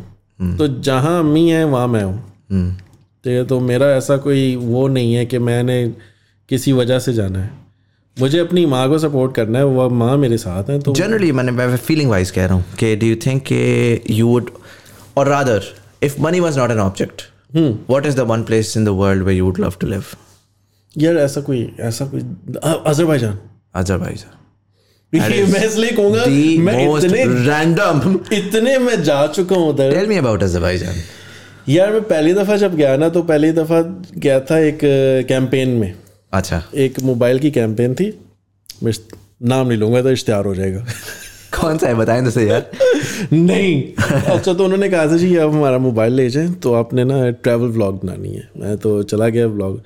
उधर लोग और मुल्क तो खूबसूरत था ही, लोग इतने इज्जत करने, पाकिस्तानी पासपोर्ट को वहाँ पे इज्जत ही बड़ी है. अच्छा. और खान साहब से बड़ा प्यार करते हैं. अच्छा. ऑन अराइवल है. अच्छा, ऑन अराइवल है. तो खान साहब से बहुत प्यार करते हैं. जिस टैक्सी में बैठ जाओ इमरान खान, तो अच्छा वैसे ही वो इज्जत बड़ी पाकिस्तान, क्योंकि उनका वो अजरबैजान और आर्मेनिया जो जंग है ना, उसमें पाकिस्तान अजरबैजान को सपोर्ट करता है. राइट. तो उस वजह से हमारी बड़ी नेक्स्ट लेवल इज्जत है. और तो वहाँ पे मैं गया, मुझे बड़ा मज़ा आया. मैंने अम्मी को कहा कि मैं इधर ना बहुत अच्छा जगह है, लोग भी बड़े प्यार करने वाले हैं, अगली दफ़ा आपको लेके आऊँगा. फिर अगली दफ़ा अम्मी को लेके गया. हाँ. अम्मी को भी बड़ा पसंद आया. फिर अम्मी को लेके गया तीसरी दफ़ा. हाँ. So Azerbaijan is right next to Turkey, right? My understanding is कि मेरी ज्योग्राफी आप टेस्ट ना करें, आप गूगल कर लें. रशिया के साथ है. गूगल कर लें. My understanding is basically Georgia के साथ सारे सेंट्रल एशियन स्टेट्स जो हैं, ताजिकिस्तान, कजाकिस्तान, ये सारी, तो उसके आखिर में अजरबैजान आता है. बाकू है ना अजरबैजान में. बाकू उनका. हाँ, बाकू उनका वो है. कैसा है जनरली डेवलपमेंट में, कैसा है इंफ्रास्ट्रक्चर में, कैसा है? अच्छा. वो आप ऐसे ही सोच लें कि मिनी इस्तांबुल है जो बाकू है. तो वहाँ के लोग इतने प्यार करने वाले कि जहाँ पे हम एक जगह पे रुके, एक वो था रोड साइड स्टॉल था फूड का, वो वहाँ पे एक आंटियाँ कुछ रोटियाँ बना रही थी, बहुत ज़बरदस्त रोटी. तो वो हमें घर ले गए अपने. उन्होंने अपनी फ्रेश ताज़ा मुर्गी घर में जो पली थी वही ज़िबा करके उसी वक्त पका आपको कि ये वो. हाँ. कि जी आप होटल चेकआउट कर लें, आपने इधर ही रहना है. अच्छा. इसी तरह हम एक खेत से गुजर रहे थे. वहाँ पे जो खेत के जो थे कपल बैठा हुआ था, बहुत एज का वो बीच. उन्होंने हमें बुला लिया. वो अब फ्रेश उधर से तोड़ के खिलाई जाए, जो गोरे यूट्यूबर्स के साथ हमारे मुल्क में होता है ना. वो फीलिंग आ रही थी मुझे. अच्छा ये होता है मुफ्त का खाना. तो वो वाला सीन जो है ना, तो एक तो मुल्क अच्छा, ऊपर से लोग अच्छे, मुझे इतना पसंद है. मैंने अम्मी को कहा जी रिटायर होके ऐसे सेट हो जाना बस. वो अगर आप मुझे अचानक एकदम दिमाग में आ गया वो मुल्क है. वेदर कैसा था वहाँ का? ठंडा है? ठंडा. अभी तो बर्फ़ पड़ रही होगी. वैसे उनका गर्मियों में भी ठंडा है. अच्छा. तो सर्दियों में फुल यूरोप स्टाइल सिचुएशन है. वो थोड़ा अनोइंग है. इंफ्रास्ट्रक्चर वाइज सेंट्रल हीटिंग वीटिंग सारी उनकी. हाँ. सारा कुछ ओके है. सीन मॉल बड़ा अच्छा है. Very nice. जाइए ज़रूर. पैसे मिल रहे इसका नहीं. लेकिन वाकई इवन जो हमारा जो मैंने वहाँ पे जो एक ड्राइवर रखा हुआ है जो अक्सर जाते हैं, हम तो मैं तो चलो उसे पे करते करता हूँ, वो वापसी में इतने गिफ्ट उठा के ले जाता है. ये मेरी बीवी ने बनाया है, वो निटिंग करके ये मेरी सास ने आप लोगों के लिए दिए. ये मतलब इस तरह का माहौल है उधर. फुल आपको फील होगा कि आप गोरे हैं, तो पेशावर आए हैं और आपको फ्री में खाने मिल रहे हैं. Do you travel often? Have you traveled elsewhere? यार मैं पहले नहीं करता था, अब मैंने स्टार्ट किया है. अभी रिसेंटली किर्गिस्तान गया था, वो भी कैंपेन थी. उधर घोड़े खा के मैं थक गया. घोड़े खिलाते हैं वो लोग? हाँ घोड़े खिलाते हैं. घोड़े का दूध भी पी लिया. घोड़ी का सॉरी. हाँ. तो हाँ घोड़े बहुत खानदेन थे. कैसा होता है घोड़े का मीट? कहीं पे सही लग रहा था, कहीं पे पता नहीं लग रहा था कि घोड़ा है, कहीं पे बीफ लग रहा था. राइट. कहीं पे ना बीफ लग रहा था ना घोड़ा लग रहा था, अजीब था बस. लेकिन खाना पड़ा. वो लोग खाते हैं उधर. जिस तरह हमारी मुर्गियाँ, उधर चिकन का रिवाज नहीं, उधर घोड़ियाँ का ही रिवाज है. वो हर जगह घोड़ा ही घोड़ा उनका. वो उन्होंने घोड़ा खिला दिया, दूध भी पिला दिया, जो कि एक ही सिप के बाद मुझे लगे कि मैनू लै चलो बहुत अजीब जायका था. लेकिन खाना कैसा इन इलाकों का जो सेंट्रल एशियन स्टेट्स हैं? फीका है वो जो क्या होता है? हाँ फीका है वो. अगर उनसे मिर्च मांगो तो वो अनारदाने का कुछ उनके लिए वही स्पाइसी है. वो तो तोड़ देते हैं एलो जी स्पाइसी हो गया. मैंने कहा वो तो बहुत ज़्यादा स्पाइसी हो गया. तो इस तरह. और ये मुस्लिम स्टेट्स हैं ज़्यादातर? हाँ अज़रबैजान भी मुस्लिम है, किर्गिस्तान भी मुस्लिम है. इंटरेस्टिंग. लेकिन सब कुछ मिलता है अगर आप इनकी वाहियात अगर आप वो वाले इनकी इकोनॉमीज ओके हैं सारों की. किर्गिज की पता नहीं, वो अभी ज़रा क्योंकि वो ज़रा बैकवर्ड है. पाकिस्तान स्टाइल है या पाकिस्तान से तो बेहतर ही है इधर? किर्गिस्तान का बहुत पीछे है वो तो, पाकिस्तान से ही पीछे है। हाँ, एयरपोर्ट पे हम रात को 12 बजे पहुंचे, सुबह 3 या 4 बजे निकले थे वीज़ा लगने के बाद। ऑन अराइवल था, लेकिन बहुत ही पुराना हिसाब था। वो पेपर पे प्रिंट लिया हुआ, नाम लिखा हुआ है, वो प्रिंट ले रहे हैं, चिपका रहे हैं वीज़ा, ये वाला। और ये ऑन अराइवल है फॉर दुबई रेजिडेंट्स या पाकिस्तानी पासपोर्ट पे? पाकिस्तानियों के लिए भी ऑन अराइवल है। अच्छा, मेरे ख्याल से, हाँ। Interesting. Have you gone to other Middle East states? Middle East तो बहरीन में बचपन में रहा था। उससे पहले यहाँ अज़रबैजान से पहले टर्की गया था। मुझे अज़रबैजान ज़्यादा पसंद आया। I love Azerbaijan. तुर्की नहीं पसंद आया? हाँ, तुर्की नहीं पसंद आया।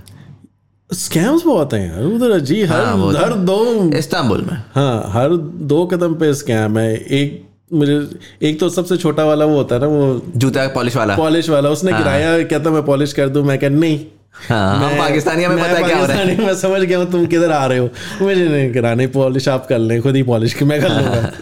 तो वो है, और रश बड़ा है, और एवं फालतू में। अज़रबैजान सुकून, मॉल, मिठे चौल, सेम वाइब्स हैं, लेकिन सुकून है। अच्छा, यूरोप वगैरह का इत्तेफाक नहीं हुआ? प्रमोट कर रहा हूँ, मैंने तो ताड़ी मेहरबानी ऑफिशियल एम्बेसडर ला दियो। यूरोप जाने का इत्तेफाक नहीं हुआ अभी? नहीं, अभी नहीं। Are you interested in going to Europe? इतना नहीं, अगर हुआ तो। Very curious. You decided to explore Central Asia. Not a lot of people do that, right? वो कहते हैं यार बाली जाएंगे पहले, फिर उस तरफ यूरोप जाएंगे, यूरोप को घूमेंगे, आईफल टावर के सामने तस्वीर खिंचवाएंगे। नहीं, मुझे टूरिस्ट वाले एरिया पसंद नहीं है। लाइक क्या मुझे आईफल टावर के सामने तस्वीर करके क्या मिलेगा? हाँ। जिस समय अब फिर वापस अज़रबैजान पे जाते हैं, अब उधर जाते हैं ना लोग, तो बाकू जाते हैं, और बाकू में सब वो टूरिस्ट वाले एरियाज में जाते हैं। एक जगह पे कहते हैं जी ये पता नहीं कदों दी आग बल रही है, और आग वहाँ से निकल रही है। एक वो कोई बहुत बड़ा टावर है, ये वो सारा सीन है। मैं पहली दफ़ा भी उधर नहीं गया, दूसरी दफ़ा भी उधर नहीं गया। मैंने उससे कहा कि भाई मुझे बिल्कुल अपने अंदरून गाँव शाँव दिखाओ, जो बिल्कुल ऑर्गेनिक, नेचुरल, पता लगे कि ये मुल्क है। मैं उधर गया जहाँ पे कोई भी नहीं जाता। तीसरी दफ़ा जब गया था, तब उन्होंने कहा पाइन देख लो, ताड़ी मेहरबानी है भी ये गया। मैं कहा चलो आज एक दिन दिखाए दो, तो वो देख लिया, और मुझे कोई मज़ा नहीं आया। ऐसी चीज़ें देख के क्या, जिस तरह आप आके बुर्ज खलीफा के सामने जो फोटो, क्या बिल्डिंग है, हालांकि मैं भी खिंची हुई है जो शुरू में आया था, लेकिन अब वो फील होता है कि अब नहीं, इन जगहों में जाके आपको अगर किसी मुल्क में कुछ देखना है ना, तो आप उनके अंदरून शहरों में जाके देखें, फिर कल्चर देखें, उनके लोगों को देखें। अच्छा, ये क्योंकि टूरिस्टी एरियाज तो आपको बस वो उन्होंने कॉस्मेटिक करके आपके लिए बस एक एक्सपीरियंस बनाया हुआ है। That's not the reality. There are a lot of people you interact with and collab with on in your content from India. And you said that there's a lot of audience from India as well. मुझे एक बड़ा fascinating ये चीज़ लगती है, India has 1.5 billion people, 1.4 billion people. Pakistan has 250 million.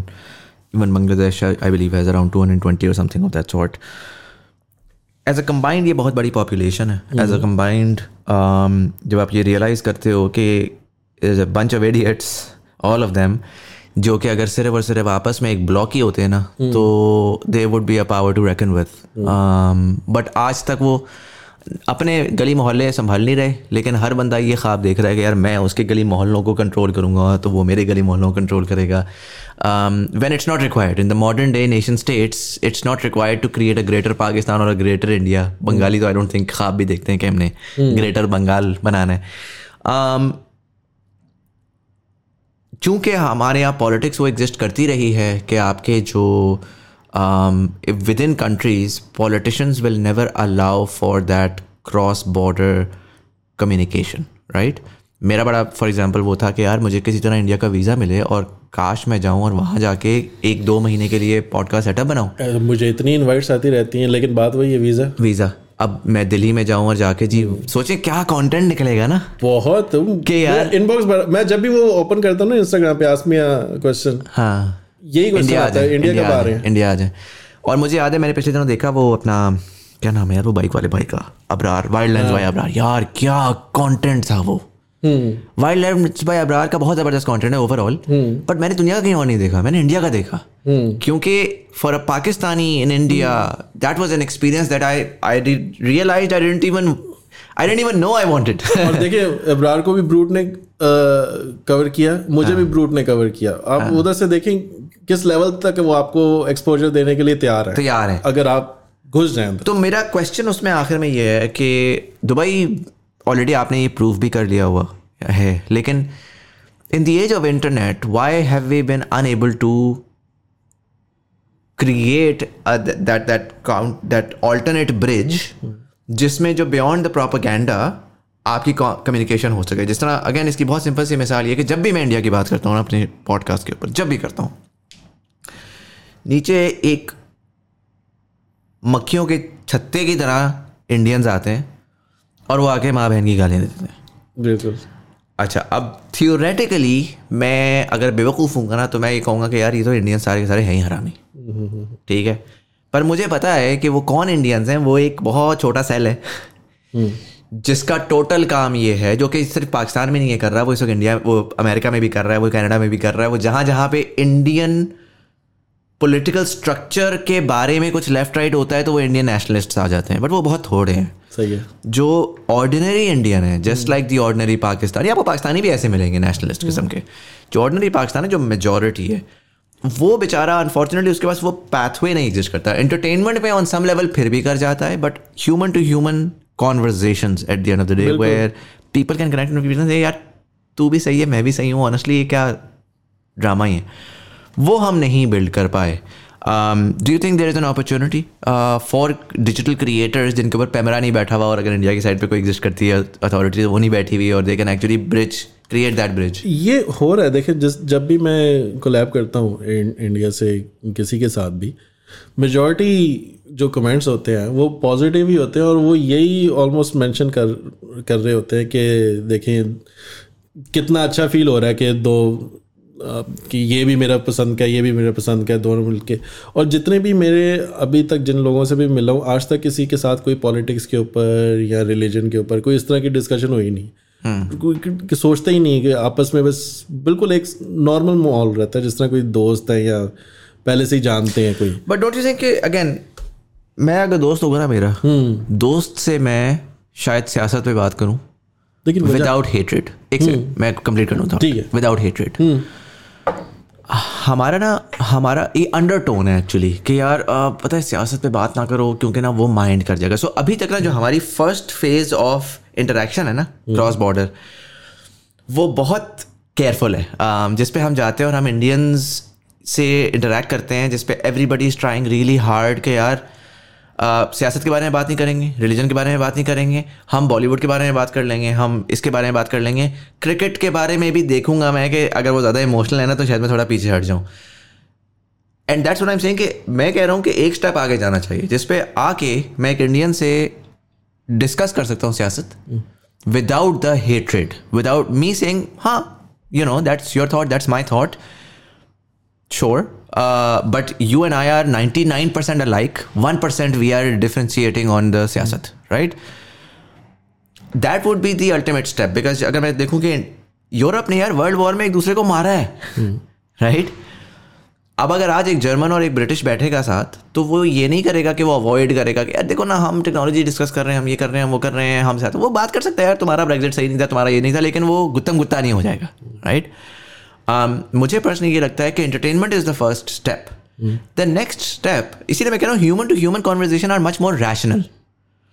जब politicians and politically appointed nominees आके बात करते हैं ना, या जर्नलिस्ट्स बात करते हैं, तो वो तो चीखते ही हैं एक दूसरे के ऊपर, और वो स्टूपिड रेटरिक पे बातें करते हैं, और वो इंश्योर करते हैं कि मेरी ऑडियंस और तुम्हारी ऑडियंस दूर हो जाए एक दूसरे से. The next step would be human to human coordination on touchy topics, done in a way where we're not screaming at each other, where we're trying to understand the other person's point of view and say, okay, sure, I understand, at least I now know what you think as a first step. What do you think about that? Depend करते हैं. देखिए अगर आप अभी नवाज शरीफ को support करेंगे तो मैं आपको हेट करूंगा, चाहे आप मेरे कितने अच्छे दोस्त हैं तो वो तो मैं करूँगा. हाँ. तो बात यही है कि देखिए ज़रूरी नहीं है कि ज़बरदस्ती कुछ इस तरह का कनेक्शन बनाया जाए. जो लोग घर में बैठे इस तरह के कमेंट्स कर रहे होते हैं ना, गालियाँ निकाल रहे होते हैं, हाँ. उनका मसला सिर्फ ये है कि वो अभी तक एक बड़ी इन्वायरमेंट में एक्सपोज नहीं हुए, वो उन्होंने ट्रैवल नहीं किया, कॉन्टैक्ट में नहीं है इस तरह के लोगों के। जहाँ पे जिस तरह मेरे ज़्यादातर कॉन्टैक्ट्स अगर इंडिया के हैं, इस्लाम दुआ है, उनके साथ उठना बैठना है, तो हमारे लिए ये चीज़ें ये रेलेवेंट है, मतलब कि ज़रूरत ही नहीं है डिस्कस करने की। अगर कोई कर भी रहे हैं तो हमें फील नहीं होता कि कुछ कोई बात मतलब क्यों करनी है, कि मिलना क्या है, हासिल क्या होना है इस तरह की बात करके। वो एक चीज़ ही निकल जाती है आप में, अगर आप एक्सपोज हो जाते हैं ना इस तरह के एक एनवायरनमेंट में जहाँ पे आप सब मिलजुल के रह रहे हैं ना, तो आप वो एक सेकेंडरी चीज़ है कि आप मतलब की कर की लेना है डिस्कस करके वो पॉलिटिक्स को या रिलीजन को, या आपने कुछ, या तो आप किसी को एक्सप्लेन वो प्रूव करना चाह रहे हैं कि जी जो मेरे व्यूज़ हैं ये ठीक है, मतलब कि डिबेट करके क्या करना है, टाइम वेस्ट करने वाली गल है। तो हम फोकस अपना जो है ना अलग रहना चाहिए, पॉजिटिव। खबरदार Nawaz Sharif. I don't know, I mean मेरा इस पे ओपिनियन मैं दे देता हूँ अपना। ओपिनियन मेरा इसमें ये है कि the difference here may be is not the fact कि यार मैं पॉलिटिक्स, अगर आज आपने बड़ी अच्छी मिसाल दी फॉर पाकिस्तानी ऑडियंस पर्टिकुलरली, कि अगर इमरान खान और नवाज शरीफ की डिस्कशन हो रही है और उसके ऊपर ये डिस्कशन हो रही है कि यार ओए नवाज शरीफ करप्ट नहीं है, ओए तेरा तोशा खाना में करप्ट था, और आप कह रहे हैं कि नहीं यार ओए तेरे ने जो है ना वो एवन फील्ड के फ्लैट्स खरीदें, then that discussion is meaningless. But अगर वो डिस्कशन ये हो रही है कि यार ये देखो नवाज शरीफ जो है वो बिलीव करता है top down economic, trickle down economics में, वो कहता है कि यार जो है ना बिजनेस से मैन को एम्पावर करो, उनको पैसा दो, और वो पैसा जो है इवेंचुअली गरीब आदमी तक पहुंचेगा। और दूसरी साइड ये कहती है कि यार लेकिन वही पॉलिसी गलत थी, क्योंकि गरीब आदमी तक पैसा नहीं पहुंचा, पैसा सारा का सारा बाहर गया। और वो इमरान खान कहता है कि यार एक सोशल डेमोक्रेटिक स्टेट होनी चाहिए जिसमें ग्रास रूट के ऊपर अमीर को टैक्स करो और नीचे एहसास प्रोग्राम टाइप ग्रास रूट से ऊपर करो। दो डिफरेंट आइडियोलॉजीज़ हैं। एक दैट मैं वही कह रहा हूँ, मसला ये होता है कि जब आप रेलीगेट कर देते हो ना, जो इंडिया पाकिस्तान वाला प्रॉब्लम है, यही प्रॉब्लम हुआ था पाकिस्तान में रिलीजन के साथ। पढ़े लिखों ने रिलीजन डिस्कस करना छोड़ दिया, यार क्या फ़ायदा यार, हम एंटरटेनमेंट डिस्कस करेंगे, जिसकी वजह से आपने रिलीजन को रेलीगेट कर दिया to the fringes, to have the extreme point of views and to go out there and sell that extreme point of view. जब रैशनल लोग, पढ़े लिखे रैशनल लोग आते हैं और आके कॉन्वर्सेशन करते हैं, डिबेट नहीं करते, कॉन्वर्सेशन करते हैं कि अच्छा व्हाट्स योर, फॉर एग्जाम्पल मेरा बड़ा इंटरेस्ट है कि मैं किसी इंडियन के साथ बैठूं और मैं उससे समझूं कि यार तुम पाकिस्तान को टेररिस्ट स्टेट क्यों कहते हो, ठीक है, तुम मुझे आके बताओ कि पाकिस्तान का टेररिस्ट वो क्या है, फिर मैं उसको काउंटर अपना उस पर देखता हूँ यार हाँ लेकिन हमारे स्कोप में इंडिया ने ये किया, थ्रू कुलभूषण यादेव या ये वो। फैक्ट ऑफ द मैटर ये होगा सर, दोनों के दोनों ना अपनी चीज़ें ला के रखेंगे उस कॉन्वर्सेशन में और पता ये लगेगा कि दोनों साइड्स कर रही हैं। ठीक है, रियल पॉलिटिक ये है। आम आदमी देखेगा, वो कहेगा यार दो लोग बैठ के चीखे बगैर उन्होंने डिस्कशन की है। आम आदमी इंडियन को Pakistani side of the point of the view पता लगेगा, पाकिस्तानी व्यूअर को Indian side of the view पता लगेगा। आखिर में जो क्वालिटी ऑफ कॉन्वर्सेशन है ना वो ग्रो करेगी। हमारा इतना ट्रॉमा है मीडिया को देख देख के कि हमें लगता है कि जब भी टची टॉपिक्स के बारे में बात होती है ना तो बात चीख के ही होनी होती है। बात होनी ही होती है कि तू काफिर, तू तो जालिम, तू जाबिर, तू करप्ट, क्योंकि मीडिया ये बेचता है। हालांकि again I would love to have a conversation with people in India that would come and discuss कि यार they believe India will be the next super power. I have different views. I think they will definitely grow a lot, but I don't think they have the DNA right now with what they're doing to be able to create the superpower status over the next 50 years, right? Rational पढ़ी लिखी बात है. That discussion, I feel like, is useful because it broadens your perspective.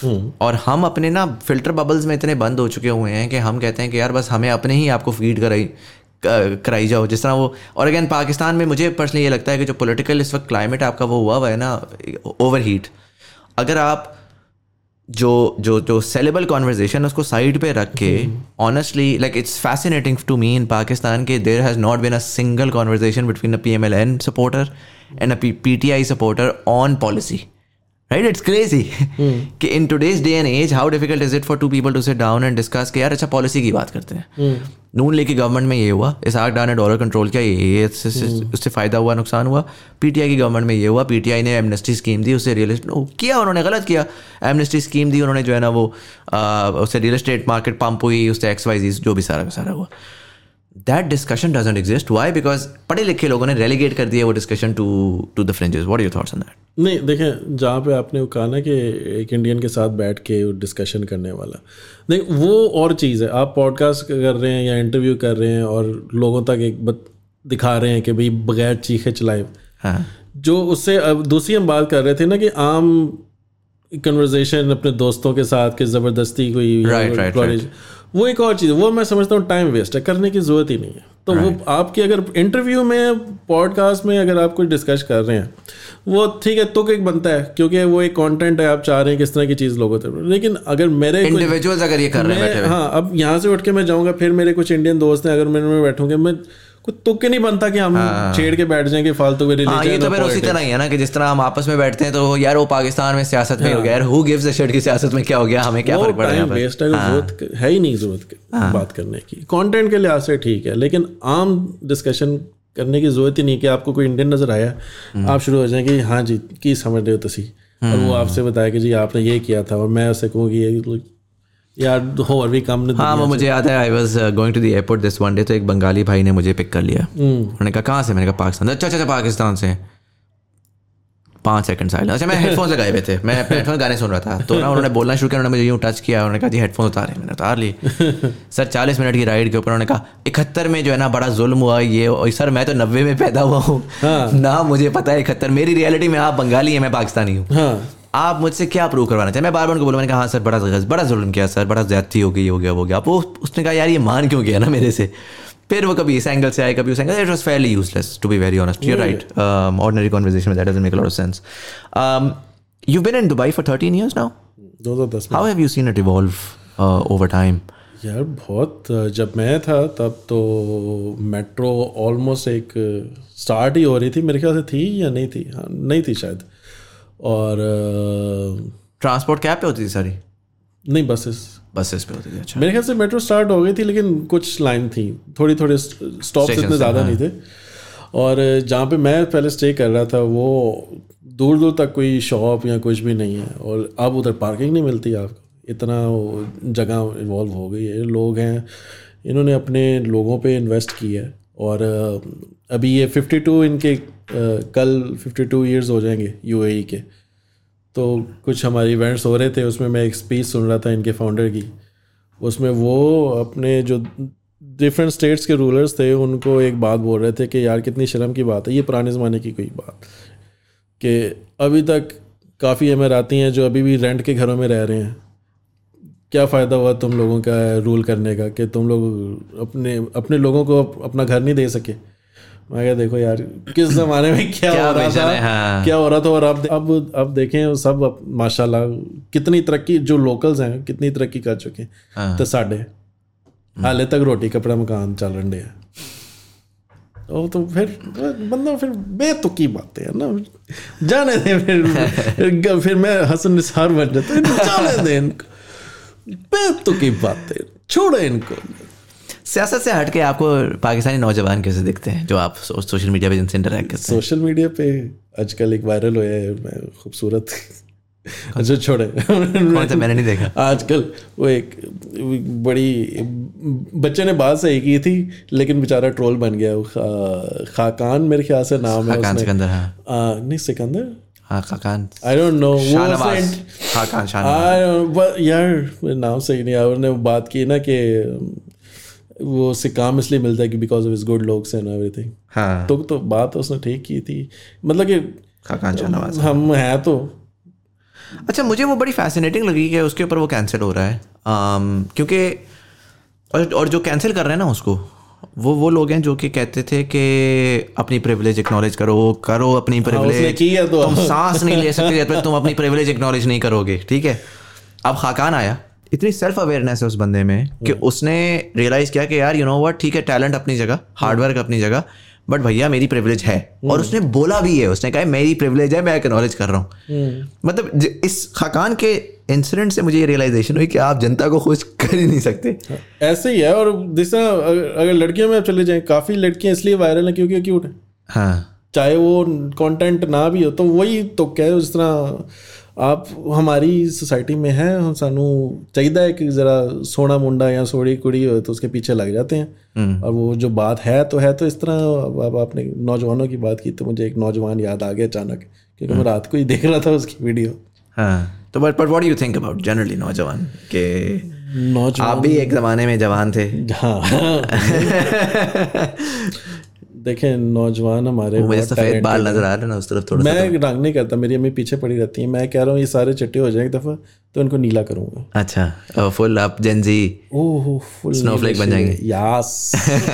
अच्छा, नहीं, so what do you think about the young kids of today that you see on the internet? यार talent बहुत है लेकिन सही चैनलाइजेशन नहीं हो रही, नहीं कर रहे, ज़ाया कर रहे हैं। ज़ाया कर रहे हैं। हाँ, फालतू कम्मा च लगे हुए हैं। जिस तरह मैं, वही बात आ गई, मैं स्टोरीज़ में अक्सर बोलता रहता हूँ कि भाई ये मुझे कोई अगर नया सॉफ्टवेयर या नई ऐप कोई नज़र आए ना, मैं स्टोरी में डाल देता हूँ। हालांकि मुझे मेरे काफ़ी दोस्त हैं वो कहते रहते हैं यार ना अपने सीक्रेट्स एक्सपोज करो कि कैसे एडिट कर रहे होते हो। हाँ। क्योंकि तुम क्लाइंट्स के लिए भी ये काम कर रहे हो तो वो सब करना शुरू हो जाएंगे। लेकिन मेरी आदत है, मैं शेयर कर देता हूँ कि यार ये फ्री सॉफ्टवेयर आया है, यूज़ करो। हाँ, नहीं करते। तो मतलब कि मैं वीकेंड पे, मेरी आदत है मैं वीकेंड पे ना बैठा रहता हूँ ना, एक्सपेरिमेंट करता रहता हूँ। ये भी सारी जो एडिटिंग है ये इसी तरह ही सीखी है, घर में बैठ के यूट्यूब पे ट्यूटोरियल्स वगैरह देख के। हमारे नहीं करते, हमें वो मोटिवेशनल स्पीकर्स के पीछे लगे हुए हैं जो एक ही रात में आपको अमेज़ॉन से मिलियनेयर बना देंगे, उसके कोर्सेज़ खरीद रहे हैं, ये वो है। मेहनत के आप जितनी मर्जी किताबें पढ़ लें, कोर्सेज़ पढ़ लें, जब तक आप खुद मेहनत नहीं करेंगे आपको कख नहीं मिलने वाला। तो आप खुद बंदा एक्सप्लोर करे बजाय के लोगों के पीछे। मैंने आज तक किसी मोटिवेशनल स्पीकर को नहीं सुना, लेकिन मैं खुद मोटिवेट हूँ। डू यू थिंक मेहनत का मसला है पाकिस्तानी लोगों में? शॉर्टकट्स चाहिए at every step of the way, shortcuts चाहिए। इवन यहाँ पे बड़े लोग आते हैं, वो बस यही है कि यार किसी तरह बस पाकिस्तानी होने एक खाते में कॉल पे मेरी एक नौकरी लगवा दें और मैं उधर से बैठे हुए सोच रहे होते हैं यहाँ पे 10-20 हज़ार की अचानक दिरहम की ना नौकरी मिल जाएगी। मैं अक्सर कहता हूँ कि यार दोनों फ्री च भी अगर कोई बुला रहे हैं ना, आ जाओ, स्पेस में तो घुसो ना। हाँ, खड़े होने की जगह आपको मिलनी चाहिए। मेरा यही सीन था। मैं जब आया था तो मेरी इतनी तनख्वाह नहीं थी कि मैं अपने आप को, मैं घर वालों के अपने आप को भी सपोर्ट कर, लेकिन था कि भाई यहाँ से कुछ करके निकलना है। लगे रहे तो आज ये माशाल्लाह सीन है। क्योंकि चपक गए एक जगह को, भाई ये अब करना है यहाँ पे कुछ। तो वो सोच नहीं आजकल के जो है ना, हम जो अपनी माँ पे होता भी काफ़ी आता है, तो ज़रा छितर लान कुछ सीधा रिस्पॉन्सिबिलिटी वाला दिमाग। बहुत प्रिंसेस बनाया हुआ है ना सपने बच्चों को कि यार पापा की परियां जो है ना, परियां परे और परियां दोनों जो है ना। तो उन लोगों को लगता है कि आजकल हर चीज़ प्लेट में लेके कोई खड़ा होगा आपके लिए। तो वो वाला माहौल नहीं है। मतलब कंप्लेन करने से सर कुछ नहीं होएगा ना कि यार मेरे साथ ये ज्यादती हो रही है, वो ज्यादती हो रही है। अगर मैं कहता हूँ हो भी रही है तो हो रही है ना। अब ये फिगर आउट करो कि कैसे ज्यादती होना बंद होगी, बजाय इसके कि रोते रहो कि यार ज्यादती होती है। हम तो, हमारे साथ तो कोई साजिशें होती रहती हैं, कभी कोई साजिश कर लेता है, कभी कोई कर लेता है। तो भाई कब तू बड़ा होगा और साजिशें अपनी करेगा? यही सीन है। इंटरेस्टिंग। अली भाई, we're at the 1 hour 26 minute mark। अन्नी गल कर लिया अभी, हालांकि मैं करता नहीं करते। बाकी कितने मिनट की थी आपकी जो पहले वाली हुई थी? मेरे ख्याल से 40 मिनट की होगी, एक आधे घंटे की होगी। अच्छा, चलें, तो आपने हमें डबल टाइम दे दिया। we're at the 1 hour 25 minute mark give or take। And मैं आपसे एक सवाल पूछूंगा जो मैं तमाम अपने गेस्ट से पूछता हूँ। ये बात नहीं हुई थी हमारी बिफोर रैपिंग एग्रीमेंट। आप क्या मेरे से पूछने वाले हैं? पूछें। But I wanna understand, you've lived in Pakistan, you've lived in Bahrain, you've lived in the UAE as well. Irrespective of how much आप अपने आप को बंद करें, आप बार बार आपसे ना, जैसे मैं थोड़ी टेढ़ी चीज़ पूछता हूँ आप कहते हैं ओ जान दे ओ यार, इसके बारे में सोचना कहीं फ़ायदा नहीं है। बट मुझे ये पता है कि सोचते ज़रूर हैं आप, बस आपने ना उसको बंद किया। डिपेंड करता है कि क्या चीज़ है। तो अगर मैं उस सारी चीज़ को, आपकी नज़र बड़ी होती है कड़ी, ये तो मुझे मालूम है, आपकी सरकाज़मिस्तान के टाइम से नज़र रही है हमेशा चीज़ों पर, चाहे वो सियासत हो, चाहे वो और चीज़ें हों। तमाम एक्सपीरियंसेस को मद्देनज़र रखते हुए, बाहर रह के, पाकिस्तान में रह के, दुनिया जहाँ की, दुबई में खूबसूरती है दुबई की कि पूरी दुनिया की नेशनैलिटी से आप जो इंटरेक्ट कर लेते हैं, उनकी सोच को समझ लेते हैं वन वे और द अदर। उस सारे को मद्देनज़र रखते हुए आप पाकिस्तान को 2050 में कैसा देख रहे हैं 27 साल बाद? Knowing what you know now, I don't know कि आप शायद probably by the time this is airing 2024 आ चुका हो तो 26 साल बाद पाकिस्तान को आप कैसा देख रहे हैं? मैं देख रहा हूँ कि वाकई तब्दीली आ गई होगी, शायद आ गई होगी क्योंकि जो खान साहब ने जो बीज बोए हैं वो आस्ता आस्ता जो है ना बन जाएगा, उनको दरख्त बन चुके होंगे तब तक। आप इस पर होपफुल हैं? हाँ, क्यों देखें, पहले तो पीटीवी होता था, कंट्रोल हो जाता था, अब क्या क्या कंट्रोल करेंगे, कौन कौन सी ऐप बैन करेंगे आप? सबके लोगों को एक थोड़ा सा समझ आती जा रही है और अब तो कुछ ज़्यादा ही आ गई है, तो वो आस्ता आस्ता ना। और वो पॉजिटिव तब्दीली जो है वो क्या, इसको मैं अगर इस तरह पूछूं, ना पूछे आप, तुझे पूछा ही ना क्यों मैंने वो बैन कराना है? नहीं मैं खान साहब की बात नहीं कर रहा, खान साहब तो जेल में है, उनको लॉ जो है वो देखेगा। हाँ, तो ऐसे भी ना चले जाइए, हमें मुझे नहीं पता कि खान साहब ने सही किया गलत किया, वो जस्टिस सिस्टम उनको देखेगा। अली भाई को देख लीजिएगा, FIA साहब हम तो ये कह रहे हैं कि लॉ कुछ नहीं किया, लेकिन जो भी किया सही किया, जस्टिस सिस्टम देखेगा, हम कुछ नहीं कह सकते। पर जिस तरह पाकिस्तान 2050 के अंदर, क्या आपको लगता है कि पाकिस्तानी शायद उस टाइम पे दुबई में बैठा हो, वो प्राउडली पाकिस्तान को पहन के फिरेगा? क्योंकि आज का पाकिस्तानी, सच्ची बात ये है, आप जितना भी लाइफ राइट मार्केट बोल ले, मीडिया बोल ले, पाकिस्तानी प्राइड के साथ पाकिस्तान को नहीं पहन। सर साइफर से पहले तक मैं प्राउड ही था, बहुत सख्त, नेक्स्ट लेवल। आप भी झंडा लगाते थे बाहर। हाँ, तो मैं भी, मैं ये कह रहा हूँ कि इस बड़ा ऑन था, लेकिन एक अनफॉर्चुनेट वो जो अचानक ये पंगा हुआ है ना, उसकी वजह से लगे, अगर कोई कहे ना कि यार तुम लोगों ये गलत है क्या करें, है हाँ सही कह रहे हो, है गलत है, अब क्या कर सकते हैं। मतलब कि दूसरे के मुल्क का कोई बोले कि यार ये देखो तुम्हारा लीडर, या तुम्हारा ये, या तुम्हारी या तुम्हारे मुल्क में इसने ये बोला, हाँ गलत है, अब क्या कर सकते हैं। हम पता है अब वो ना, एक हम एक्सेप्ट कर चुके हैं कि ये गलत है, अब है, अब क्या कर सकते हैं। तो वो वाली फीलिंग जो है ना, जो एक 2 साल पहले थी, वो बदल गई है। अभी वो आपको लगता है वापस आएगी? हाँ इंशाल्लाह आएगी, इंशाल्लाह। नया सही हो गया। अली भाई ये मुझे तो मरवाएंगे। मैं बता रहा हूँ, मैं क्लियरली कहना चाहता हूँ, वो शोज के स्टार्ट में लिखा हुआ आता है ना कि जी the views of the guest do not necessarily represent the views of the platform और the host. The host is inherently neutral. He does not care about politics and or anything else in Pakistan. Barahi karam on the record. But nonetheless, Ali bhai, thank you so much for coming in and sharing all that insight and you know being unfiltered. Not just here but overall in your life. It's मेरे लिए बड़ी एक inspiration है. I wish I can be more unfiltered as you are. And someday I hope I will be as well. But thank you so much for coming in. Thank you ji. And for all of you guys, thank you so much for watching. अगर आपको ये episode पसंद आई हो तो अपने दोस्तों के साथ जरूर शेयर करिएगा. नीचे कमेंट सेक्शन में मुझे आके बताएं अगर आप किसी से डिसएग्री करते हैं, अगर आपके कोई और थॉट्स हैं तो do let me know. I would love to hear your thoughts. अगर आप नवाज शरीफ के सपोर्टर हैं तो बराह करम आके मुझे बताएं. मुझे नहीं, अली भाई को बताएं. मुझे तो फर्क ही नहीं पड़ता. मैं तो जो है ना पाकिस्तान की पॉलिटिक्स के बारे में इंटरेस्टेड ही नहीं हूँ. बट अगर आप हैं तो बताएं, अली भाई ज़रूर पढ़ेंगे कि क्या वजह है कि आप उनको सपोर्ट करते हैं. But nonetheless thank you so much for watching. अगर आप यूट्यूब वाले हैं तो लाइक करिएगा, अगर आप ऑडियो प्लेटफॉर्म वाले हैं सब्सक्राइब करिएगा, अगर आप ओवरसीज पाकिस्तानी हैं तो नीचे स्ट्राइप की लिंक है. चैनल को सपोर्ट करें ताकि हम ज़्यादा अरसे तक इंडिपेंडेंट रह सकें. But nonetheless this was Syed Muzammil Hasan Zaidi.